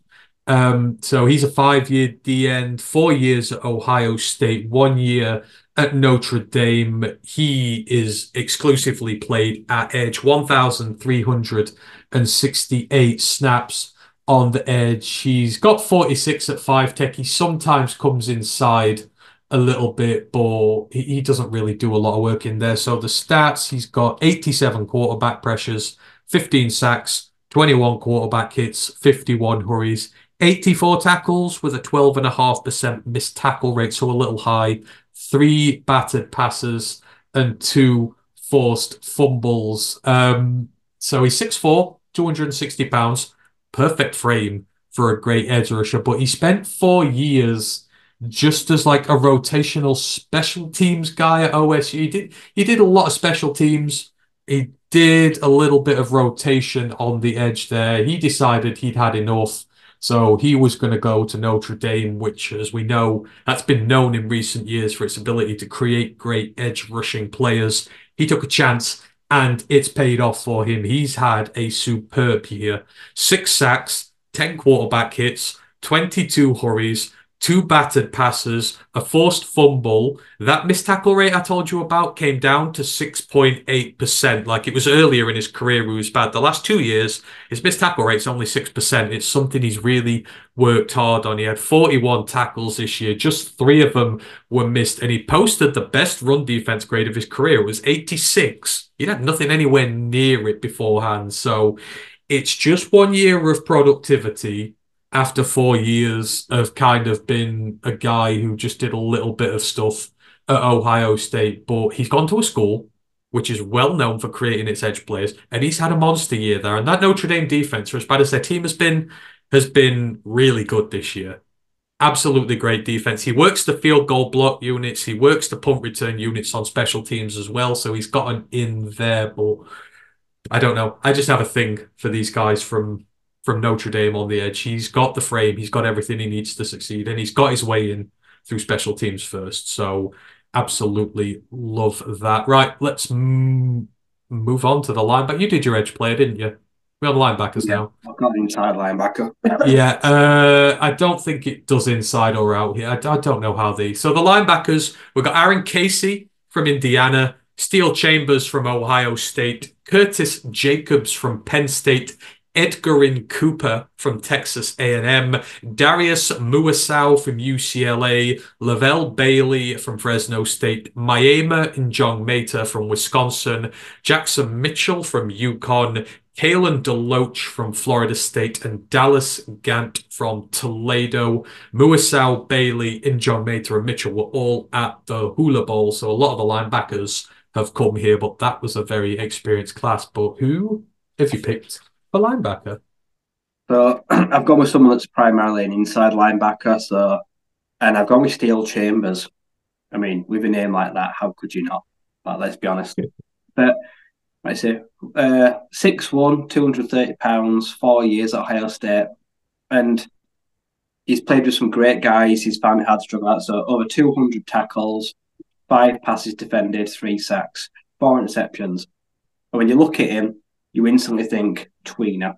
He's between a strong safety and inside linebacker. He plays everything in the box. I'd say he's a violent guy across 5 to 10 yards. He comes down hard and he makes people pay for it. Whether that's a tight end catching a ball or someone like on a drag route, the ball may be caught, but he will lay you out for the cost of it. He is really dangerous in coverage, in zone. If you want to pass through the middle or come in that gap between like the linebackers and safeties when he's dropping on the back pedal, or if he's showing blitz and then drops back, he has got the ability and the finishing speed to close on the ball on a shallow crossing route. If you can't get the ball, he will bring the man down. He's able to, like say, come down to next level. If a running back's able to squeeze through the hole in the middle, he will lay the wood and he will put you out. He struggles with everything like on the outside. Like say, he can get like say a shifty or block like a guard that comes to the next level. He can get past them, but he does sometimes struggle, like say, with technique of tackling the open field, things like that. Anything over or behind him, that's not where he wants to be. He is a zone coverage linebacker, but he's very scheme specific. But for like what a lot of teams play, they probably will like him. He's got experience. He's a good, strong, solid tackler, and he does have some decent ball to hand eye awareness in zone. He is able to make his impact felt across the middle in round crossing zones. So he's very serviceable. And special teams, I expect him to be, frankly, a menace. If he's not the first guy to like be in the face of a punt returner or a kick returner, I'd be very frustrated because he feels like someone that wants to go out there and he wants to hurt people. He plays with that kind of like, he has got a chip on his shoulder. And I do like that about him. He will make his presence felt. And yeah, he's a true like inside linebacker. But he could drop back in a strong safety if someone wants to play like a 3 safety package. You could leave him on the field, drop him back. The closing speed from like say 5 to 7 yards line of scrimmage, he can bring that downhill pretty quickly, and he can meet a running back in the hole if you ask him to, not going through traffic. So fundamentally, he's sound. I say he's been around guys like Eichenberg and like flashy linebackers that get all the praise, but he's got a good, solid, strong body of work around him. Yeah, that's an insanely talented room at linebacker at Ohio State, which is kind of a segue into the guy I'm going to talk about. Well, I've got two, but the first one I really want to mention is Dallas Gant. So he is the linebacker from the Toledo Rockets. But I mentioned this, he spent 4 years at Ohio State, didn't really get any time there. So he transferred out back to his hometown in Toledo. 2 years there, has won himself a MAC championship, become a captain on the team. It's been really good for him. So his deployment, 1,859 snaps in the box, 151 at slot, 63 at edge, 19 at corner. So predominantly inside linebacker there, but can play in the slot a little as well. So his stats, 24 quarterback pressures, 3 sacks, 4 quarterback hits, 17 hurries, 271 tackles, just a 9% missed tackle rate inside linebacker. That's pretty good when it's in single digits. 4 forced fumbles, an interception, 3 pass breakups. In coverage, he's 59 of 77 on receptions. So it's about 70%, but the yards per reception is only 6. So he gives up a lot of catches, but he doesn't give up a lot of yards with them. So he's actually pretty good in coverage, despite what the numbers may say. He's 6'3" and 230 pounds. He is built perfect to play at linebacker. He plays both strong side and inside. Like I say, he spent 4 years primarily as a special teamer at Ohio State before transferring to find starter reps. He is vastly experienced on special teams. This is where he gets into the NFL.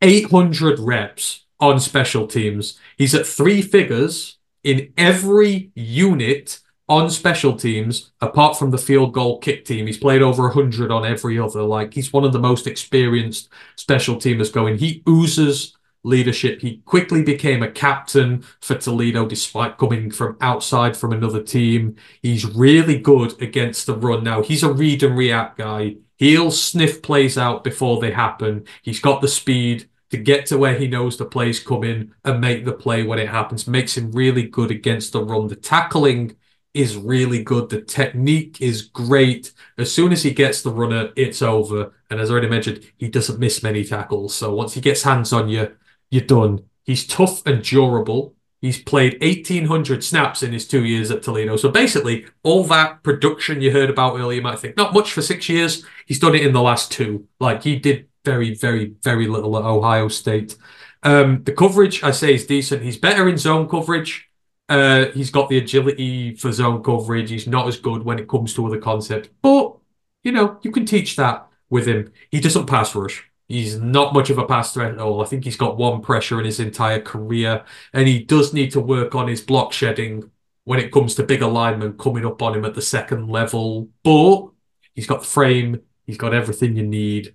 You know, small school guy, but he went there to look for an opportunity and he took the most of it. So I'm looking forward to seeing that. And again, someone's going to take him for the special teams alone and they'll mold him into a great linebacker. And then the other one I wanted to mention was Edgerrin Cooper. He is the guy from Texas A&M. He's been there 4 years, but he had his breakout year this year. So he's also quite diverse when it comes to where he plays. So he plays mostly in the box, but he plays a good number of snaps in the slot as well. He plays on the D-line, on the edge, and he'll even play a couple at corner. So Texas A&M, they love to move him around, and they're able to get results with him. So this year, which has been his big one, his run defense is amazing. He grades nearly 90 every season, but he's had 27 pressures this year on the quarterback. He's got 10 sacks, 5 hits, and 12 hurries, but he had a really nasty spell between weeks 4 and 6. He had 7 sacks in 3 games against Auburn, Arkansas, and Alabama. So against Alabama, he sacked Jalen Milroe 3 times. And if you watch Bama, Milroe's hard to bring down because of his dual threat ability, because of his legs and ability to get out the pocket. You don't sack him that often. From linebacker, he got him 3 times, which just shows that when you deploy him right in the right system, he is a hell of a pass rushing threat. But he had a hot spell in that period. And then he finished off against LSU with 2 sacks and 2 quarterback hits this year. So he's put some good offensive linemen to waste. Tackling machine, had just 75 this year, not a lot, but he's played around a bit. He's got a 12% missed tackle rate, so a little high. You want to bring that down a bit, but tough, physical, 2 forced fumbles. He's good in coverage. He gave up 14 receptions on 16 targets, but he doesn't give up much on the throws, just 7 yards. So he'll give up the throws, but he'll tackle and pursue and get them down really quickly. So he's not really that bad in coverage. You can sort of do anything with him. 6'3", 230 pounds again. Perfect frame like Gann, but he's played in the Power 5 against some really good teams. And I don't actually know why he's at the Shrine Bowl. I really feel like he should be at the Senior Bowl. He's going to go under the radar. He's one of the best guys there. So, yeah, I'm really looking forward to seeing him as well. So that's the linebackers. Let's move on and finish off with the secondary now. Some of the safeties at corners, and anyhow, we'll go through there. Have you got a corner and a safety? Yeah, I've got one of each, yeah. Right, I don't know. Right, I'm going to list who they've listed as corner here. We're going to do this. Ro Torrance from Arizona State, DeAndre Prince from Ole Miss, Dwight McGlothern Jr. from Arkansas, Christian Roland Wallace from USC, MJ Devonshire from Pittsburgh, the Florida State pairing of Jarian Jones and Renato Green, Jarius Monroe from Tulane, Beanie Bishop Jr. from West Virginia, Daquan Hardy from Penn State, Chigozie Anusium from Colorado State, Miles Harden from South Dakota. We've got Quantez Stiggers, who's from the Toronto Argonauts. He's from Canada. The Canadians are invading the Shrine Bowl. Then you've got Tarheeb Still from Maryland, Mikey Victor from Alabama State, and Josh Wallace from Michigan. All I'll say about this corner class is it's absolutely fucking loaded here. There's so much good talent on show, but who've you picked at corner, right? I've picked who I think is the most interesting player at the whole Shrine Bowl and one of the most interesting players in the entire draft. And that is Quantez Stiggers, a player I've watched for a whole year now. Now, this guy is 22, hails from Atlanta, Georgia, 6 foot, about 190 pounds. Never played college football. At high school, played wide receiver, strong safety, and cornerback. Never went to college. Honestly, I don't know why. In 2022, his mum said, "Why don't you try playing the FCF, the fan-controlled football, like Terrell Owens and like Johnny Manziel? It was a gimmick." He did. He joined, got a trial. I couldn't find a team he played on. But while he was there, he was spotted by the former Toronto LC, who said, "I think you should try out." Like I say, so in January 2023, he enrolled. He was given a place for the camp at the University of Guelph, I don't know how to pronounce that, in May 2023 for Toronto Argonauts. Most thought he'll never make it. He'll get cut. He didn't not just make it. He made the team. He played 16 games. He had 56 tackles for 5 interceptions. He made the East All-Star team, and he was voted the most outstanding rookie of the year and helped that defense to a Grey Cup divisional CFL semi-final. Like I said, he's been granted special eligibility to be at the Shrine Bowl and enter the draft. Like I say, he's never outside collegiate. He's never played football in America apart from the SCF, so they've given him that special status to declare for the NFL draft. This kid has got what all the other guys don't want it. He's already played pro football. Like I say, he's already played, and he played part of one of the best units on the best teams in Canada. Like I say, and he has got size. He's got special teams abilities. He has got a fantastic nose for the ball. He's already been there and done it. Like I say, he'll feel like he should be having his name called in April. And the fact, like I say, he's never played in college, but the fact he kind of just skipped all that and went straight to essentially the pros, and now he's been granted this eligibility to potentially be picked up in the draft. He could be the next kid from Canada or the CFL to make it in the NFL. Like Nathan Rourke, like I say, went to the Jags, but he never actually played a snap. Like I say, he was released again. I expect to go back to Canada. But this kid has got a real shot of like being a UDFA or a day 3 pick and being on a practice squad and maybe seeing action. And not many Canadians can say that. Like I say, he plays with a chip on his shoulder. Like I say, that it feels like he's probably been overlooked in the past. Like I say, I don't know what he's done from the years between leaving high school and going to the FCF. But yeah, he's taken a very unconventional route to get to pro football. But in that time, I think he's learned a lot about himself. He's got the size, he's got speed, he's got the ability to finish, the ball hawking skills. all that has been shown this year. And I don't think that can be overlooked. I know people say, like, oh, it's the CFL, it's a passing league, it's built for defenders, which it is. Dimensions of the pitch, it's different, but the level of competition he's played at, like I say, it can't really be sniffed at. He's been like in-game live experience as a pro, and none of these other guys can claim that right now. And for me, that just makes him such an interesting prospect.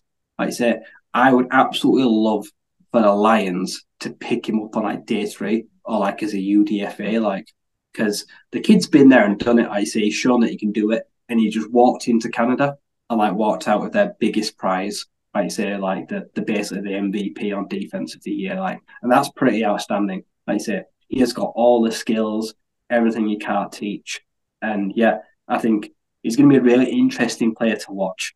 Like I say, he's older, like he's the same age as a lot of these guys, but he hasn't been through the whole like education, NIL. He's not been through that.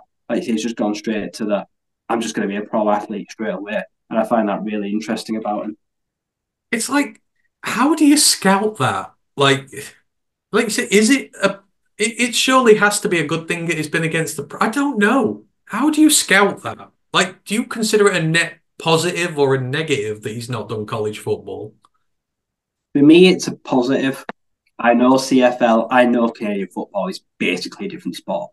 Everything is nearly different. He only plays 3 downs. Okay, yeah, maybe you can hold that against him. He's never played a 4th down since high school. Like I say, he's used to getting off the field pretty quickly. But I know the CFL, and because it's a passing league and their fields are 120 yards and their end zones are 20 yards deep, like the secondary in CFL, everything is against them. It's a league designed to make playing defensive back redundant. Everything just craps on you. You can't cover that space. But this guy has bloody done a damn good job of it, holding his own on the outside. So for me, I think the experience he's got this year, invaluable. He's willing to draft. If you don't get it, probably go straight back to the Argonauts and try win a Grey Cup, like I say, because they are one of the best teams there. So for him, he can't lose. He'll already have a CFL contract. Every team in the league will want him in his back pocket. But he's got the chance to be the next Jason Wake. Could he be the next Cameron Wake? Could he be the next lad to make a splash in the NFL from the CFL? Like that's quite exciting, I think, for him. And yeah, he's young. He's got the size. So yeah, he's a true enigma. Yeah, certainly one of the more intriguing storylines to watch out, as you mentioned. It just doesn't happen. So let's see how Qwan'tez Stiggers does there. Corners for me, because I've picked 5 DBs for this, but the one I really want to talk about most is Mikey Victor. So we mentioned him during the Hula Bowl. So he's the cornerback from Alabama State, the HBCUs. He's been there for 2 years. So his deployment, 852 snaps at corner. He's played 46 in the box, though. We know the HBCUs to bring the big guys up there. So his stats, he's got 53 tackles, 11.7% missed tackle rate. He's 31 of 63 on targets, so he only gives up 46% on the targets thrown his way. He's got 3 interceptions, 14 pass breakups. He's 6'2", 209 pounds. So it's been a tough road for him. So he started off at JUCO at Ventura College for a year in 2019, I think it was. And he got an offer from UNLV in the Mountain West, but he went there and he spent 1 year as basically a sparse special team where he played like 25 snaps and he wasn't having any of that. So he dropped back down to the FCS, and this time, as I mentioned, he went to a HBCU. He's built like a prototype corner. 6'2", 209 pounds is almost perfect what you're looking for. Excellent length, excellent ball skills. You see it in this play. It allows him to break on routes, but he's also got the long speed to track the speedier guys downfield, like the 30, 40, 50-yard routes. He's got the speed to keep up with them. None of the speedsters can get away from him. His tackling at the catch point and in the open field, big strength for him because he's a really physical corner. It's in his nature, just goes up, makes big plays, and it's really improved vastly. So I tell you about the 11% missed tackle rate. It was 20% in year 1 at Alabama State for him. It dropped to 7% this year. So there was a lot of changes in the fundamentals of the way he tackled, his technique. He cleaned a lot up in just one season. Because again, he's not played that much ball, really, since he did JUCO, since his 2 years here. He's a better zone coverage guy due to his instincts. So he's playing in zone. He can sort of sniff out the plays again and make plays as he's happened while he's sat there in zone, but he shows promise in press as well. The issue is at the line of scrimmage when he's trying to jam receivers. You know, a lot of corners can't do that, including Cameron Sutton, but, you know, I'm going to shoot that there. He needs to work on that. But if you're able to sort of get that into his game, increase the physicality at the line of scrimmage, get him in press, all of a sudden you can do so much with him. He plays a little high at times as well, but it's not that big an issue, but just little things that he can work on. Can he do it against higher level opponents? Because, you know, we love the HBCUs, but it is down in the FCS. Can he do it against these wide receivers from the group of five, Power Five? He's got the intangibles to do so, but is he able to make that step up? But do not bet against him. He's not a pass rusher. He doesn't pass rush at all, but you don't really need him to here. Maybe you can play him at safety at the next level because, again, the length and range he has, he might like getting sat back there at free safety. So schematically, you can change a bit round with him as well if you don't fancy a corner. But he's got all the intangibles. He's got all the skills you need. Just needs to refine it all. And, I mean, don't knock the HBCU DBs. He's going to look to follow in the steps of Joshua Williams, the guy corner 2 years ago, Fayetteville State. He's a Super Bowl winner. He got a ring as a starter for the Kansas City Chiefs. They create some mean guys there who play great ball. And, you know, I'm looking forward to seeing more of him. If you want to read more on him and do bits, because I did use one of the articles here, go over to drafthbcuplayers.com. Our good friend Gerald, he writes for that. A lot of guys do. They tell you everything about the HBCU draft prospects. But Mikey Victor, I really, really like. And I'm looking forward to seeing him. He's certainly one of the big sleepers at corner. One of the other guys, quickly want to mention, Josh Wallace, another who's worked his way up the hard way here, corner. He spent 4 years at UMass, and then he spent this year at Michigan. You Michigan fans will know him. Like, go from playing UMass to winning a natty, it's crazy. So experienced. 2,300 snaps at corner, 262 in the box, 143 at slot, 59 on the D-line. He gets moved around all over the place. He's had 189 tackles, 10% missed tackle rate, 2 forced fumbles, 94 of 172 on targets, which is 55%, 23 pass breakups, 3 interceptions. Like, he's a ball hawk, and he's played really well for most of his career on a UMass team that's been bad. Now, their defense is actually usually pretty decent, but he was one of the figure-headed leaders there. He was the leader of the secondary. He was team captain. He worked his way up in 4 years with the Minutemen, played a ton for them. He saw his opportunity for his last year to come up. Michigan took him in, and again, he might not have played a lot. Michigan DB room's good, and it's deep. He's played as a starter there, and he's now a natty winner, and he looked really good this year. He didn't put up the fancy stats, but he was locked down. He barely gave up any receptions at all this year. He's 6 foot 190, so a little on the smaller side, but he's proved himself at the G5 level. He's gone out and won himself a natty in 1 year as part of the best defense in college football, really.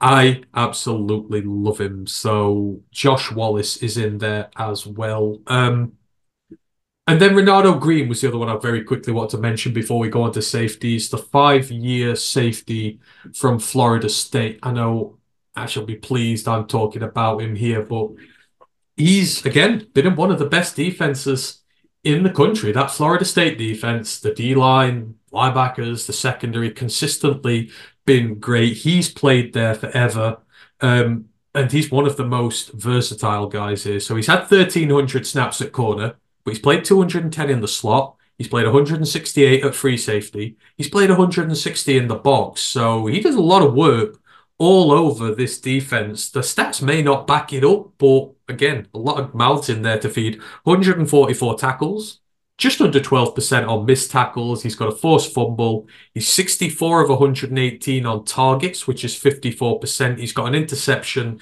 21 pass breakups. Another smaller guy. He's 6 foot. He's 186 pounds. But he did a lot of work this year. It was his first year where they used him as a pass rusher. He had 4 pressures, a sack, a hit, and 2 hurries. He'd not had a single one in his career before that. But he was targeted 60 times through the air. Teams tried to pick on him. He only gave up 31 receptions on that. Nearly a bang on 50% there. He had 13 pass breakups, an interception. He's got an eye for the ball. He's got a nose to get him where he needs to be and breaking them up, even if he doesn't get all the picks on there. His coverage has been excellent this year. The run defense, he graded at 91 last year, which was really good. It dropped off to 60 this season. I don't know what happened there, but he's shown that he can be an elite corner throughout all facets. He's a day 3 pick, but given where he's been, how much experience he's got, how much versatility he's got, how much special teams experience he's got as well. He's played nearly 300 snaps on special teams.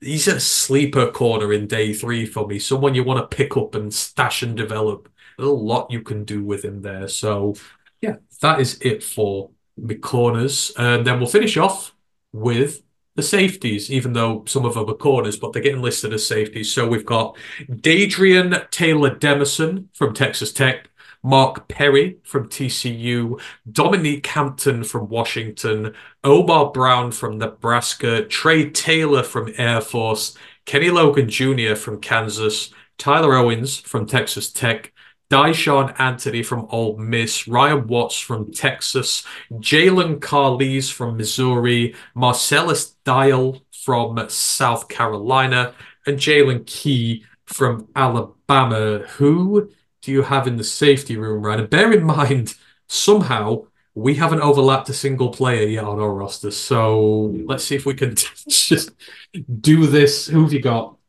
I've got DTD. I've got Dadrian Taylor. Oh, I've not got him. They're completely different teams. That's amazing. Yeah. Anyhow. Texas Tech. I'm not going to call him a safety because, well, that would be unfair to him. The guy can do everything.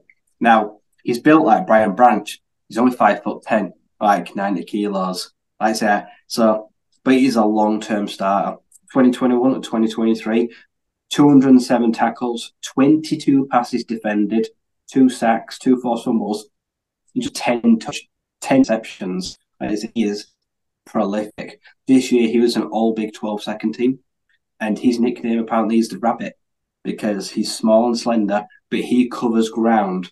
Apparently, he's expecting to run a 4.55. He is pretty shifty, especially in a straight line. He's small, but he's smart. He's got great ball skills. He understands that he can play nickel, he can play free safety, he can play strong safety. He probably played corner. He can play everything. He's been asked to do it all. He understands that the way to deliver blows is to take the right angles, is to cover ground quickly, and to wrap up or drop the shoulder.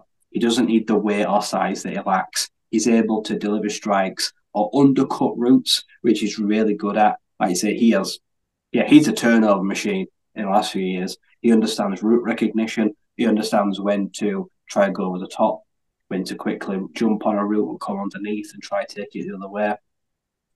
In the schemes, like say guys who want to play 2 and 3 safeties next level, he is going to be probably very accustomed to them. Like I say, someone that you'll move around a bit like a Swiss Army knife or a bit like a chess piece, happy in all assets of the game. And despite lack of size or everything, he likes a tackle. Like I say, he does not shy away from a running back. He will not shy away from tackling a tight end. He will finish plays, and he plays bigger than his size, bigger than his weight. He's a pretty plucky little kid, and I think he'll do well to stand out of this safety class because, like I say, he's versatile, and he's also got a pretty strong resume behind him back it up. Red Raiders have very rarely had a bad defense. Like I said, not the best team in the store overall, but their defense has produced some good players sent to the draft, and this guy probably should be the next one in line. Like I say, he has got a really good nose for the ball, but he's also not scared to drop the shoulder and lay a hit on someone, no matter how big or how much they outweigh him. Like I say, he'll give it his all to bring them down in the open field. So yeah, I really like him. And I like I say, the fact he will probably be a nickel corner at next level. I think you could put him in the slot, and I'd expect him to hold his own out there. Again, I can't believe that we picked a whole team of different players, but that's what I mean. There's so much great talent here at the Shrine Bowl. I'm looking forward to seeing so many of these guys. So yeah, we've got DTD there. Finishing off with my two safety. I say I've got two safeties here, but one of them is a corner. I don't know why it's safety. So the first guy is Marcellus Dial. He is the South Carolina cornerback. He spent 3 years there. He spent actually the first 2 years of his collegiate career. He was at the Georgia Military College. He did 2 years of military football in college before spending 3 years with the Gamecocks. And credit to him, first year he came up out of a much lower school, started 7 games, hasn't looked back. He's been a lockdown corner for them ever since. He's played 1,818 snaps at corner. He has 127 in the box, 115 in the slot. So again, plays a little bit of all over, whatever you need him to do. 118 tackles, 11% missed tackle rate, a forced fumble. He's 84 of 161 on targets, which is just 52%, 3 interceptions, 24 pass breakups. Again, another of the 6-footers, 6 foot, 195 pounds. And again, love this guy. Captain on his team, has come up from a smaller school and he hit the ground running. His run defense is tremendous. You know, he's got the tough, gritty style he's learned in the military academy. They run the ball a lot. You've got to be very physical. You've got to be very dominant. He's done it in the SEC. Every year he's been in there. He had a little bit of a lull in 2022, but for the most part, he's been a well above average run defender. Tackling has been really good. Again, the missed tackles at 11%, but it's he has a couple of bad games every now and then, but most of the time his tackling is absolutely spot on. He's very disciplined. He is very physical. I love this guy. 3 years in the SEC. I'm looking forward to seeing how he does here. He's probably going to be one of the better corners on show, but there's an absolute ton of talent.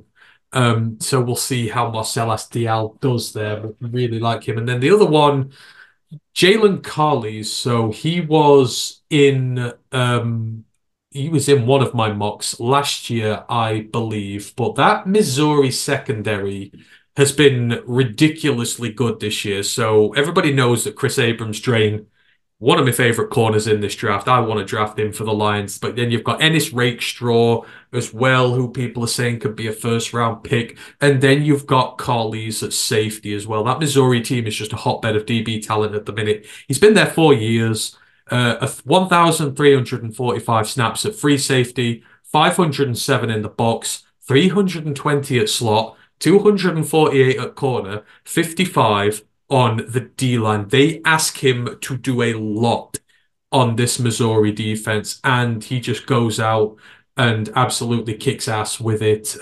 His stats, he's got 232 tackles.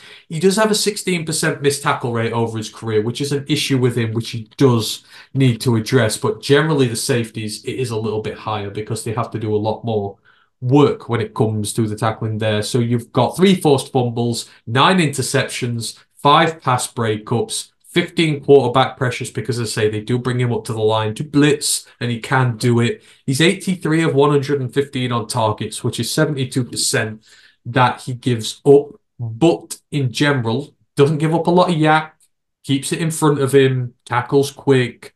There's a lot to love about the versatile DB from Missouri. I say he's been on one of their best teams this year. He's got a lot of his pressures in his career this season. He's got a sack. He's got 10 hurries. So they've been creating more packages for him as a pass rusher. He's got a ton of tackles every season. He's very tough, very durable. He's missed very little time. He's got 2,500 snaps in 4 years. That includes his freshman year, where he didn't play as much. As he hits hard. He's got the forced fumbles in there. Got a nose for the ball as well when needs to. He moves so quick. He's got great game speed. These Missouri DBs know how to find the football, and they know how to make plays on them. They don't get the flashy interception stats or anything like that, but they're just ball hawks. And he is one of them. Like I say, the tackling is the main issue with him. So if he has good Shrine Bowl, he shows good ability there, if he shows he's learning his techniques, etc., he's going to be one of the better safeties in this draft, in a class that doesn't have a ton of talent at the top. And I would know because I love my safeties, but I've been watching him for a while now, and he's just been consistently good on what has mostly been a bad Missouri team. So Carles and Dial are the ones I'm watching there. And then finish it off with special teams. I've not actually picked anyone here, but just for the point of filling the roster out. So special teams, the punters, Matthew Habel from Vanderbilt, Ryan Recco from BYU. He was at the Hula Bowl. Kickers, you got Cam Little from Arkansas. He's a kicker/punter. He does both. And then you've got the thicker kicker, Harrison Mevis from Missouri. Would 100% be interested in the Lions drafting him. And then your long snappers, you've got Joe Shimko from NC State and Marco Ortiz from Nebraska, who was on the Hula Bowl roster. But I think overall, looking through this, right, I know everyone loves the Senior Bowl and the big names are there, but the Shrine, it's getting bigger and better every year. And there is, I mean, for me, there's just an absolute treasure trove of talent waiting to be discovered here. There's so many guys who are going to go under the radar in the draft and are going to end up being great draft picks.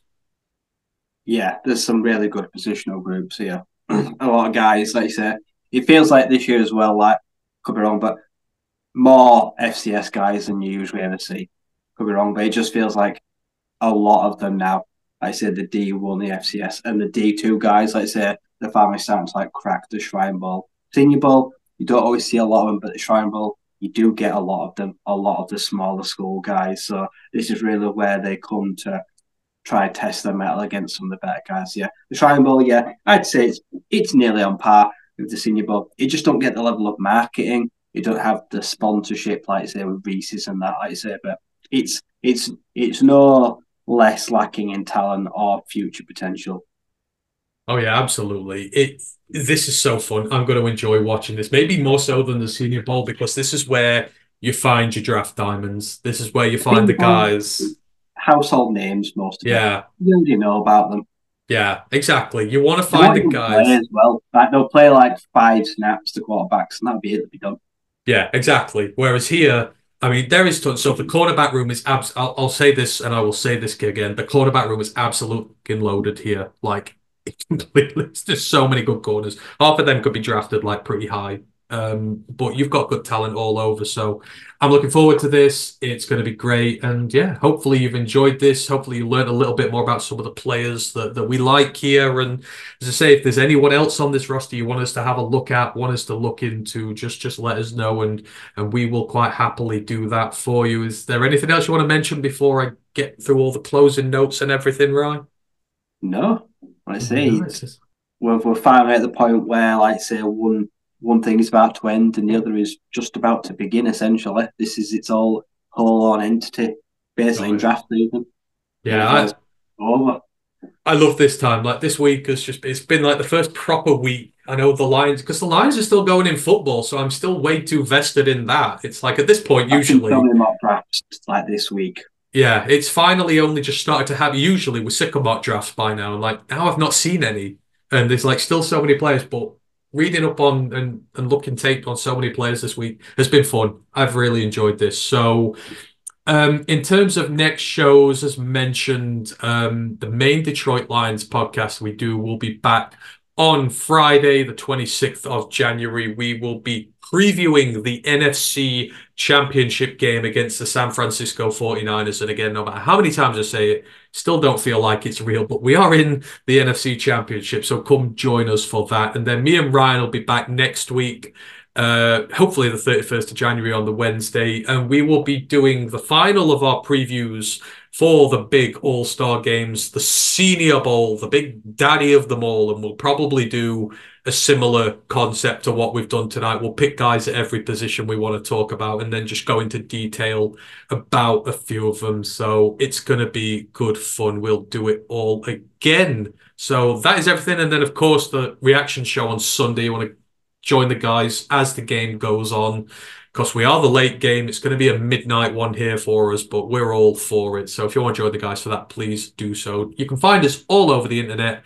Roar of the Lions UK, YouTube, Twitch, Twitter, Instagram, all that good stuff. Our Facebook page, Roar of the Lions UK, our group, Detroit Lions Fans UK, One Pride Worldwide, our website, roarofthelionsuk.com. You can find articles on there as well, and you can get in touch with us through that if you wish to do so. Obviously, don't forget to subscribe and rate us if you enjoy the show. 5-star would be lovely, but, you know, I say we've got feedback form. If there's anything you want us to do with that, great. Anyhow, just remains for me to thank Ryan. It's been great talking about the Shrine Bowl this evening, and we'll be back in a week to talk about the Senior Bowl. And then the week after, both the games happen, and we'll be able to break down the games when they are done and let you know who did good and who has room for improvement. But just remains for me, again, as I say, to thank Ryan.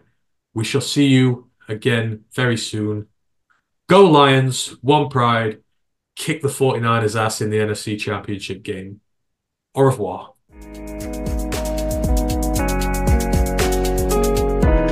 Thank you for supporting the Roar of the Lions UK podcast. You can find us on our socials on YouTube at Roar of the Lions UK, Twitch, Twitter and Instagram, ROTL_UK, and on our website, www.roarofthelionsuk.com.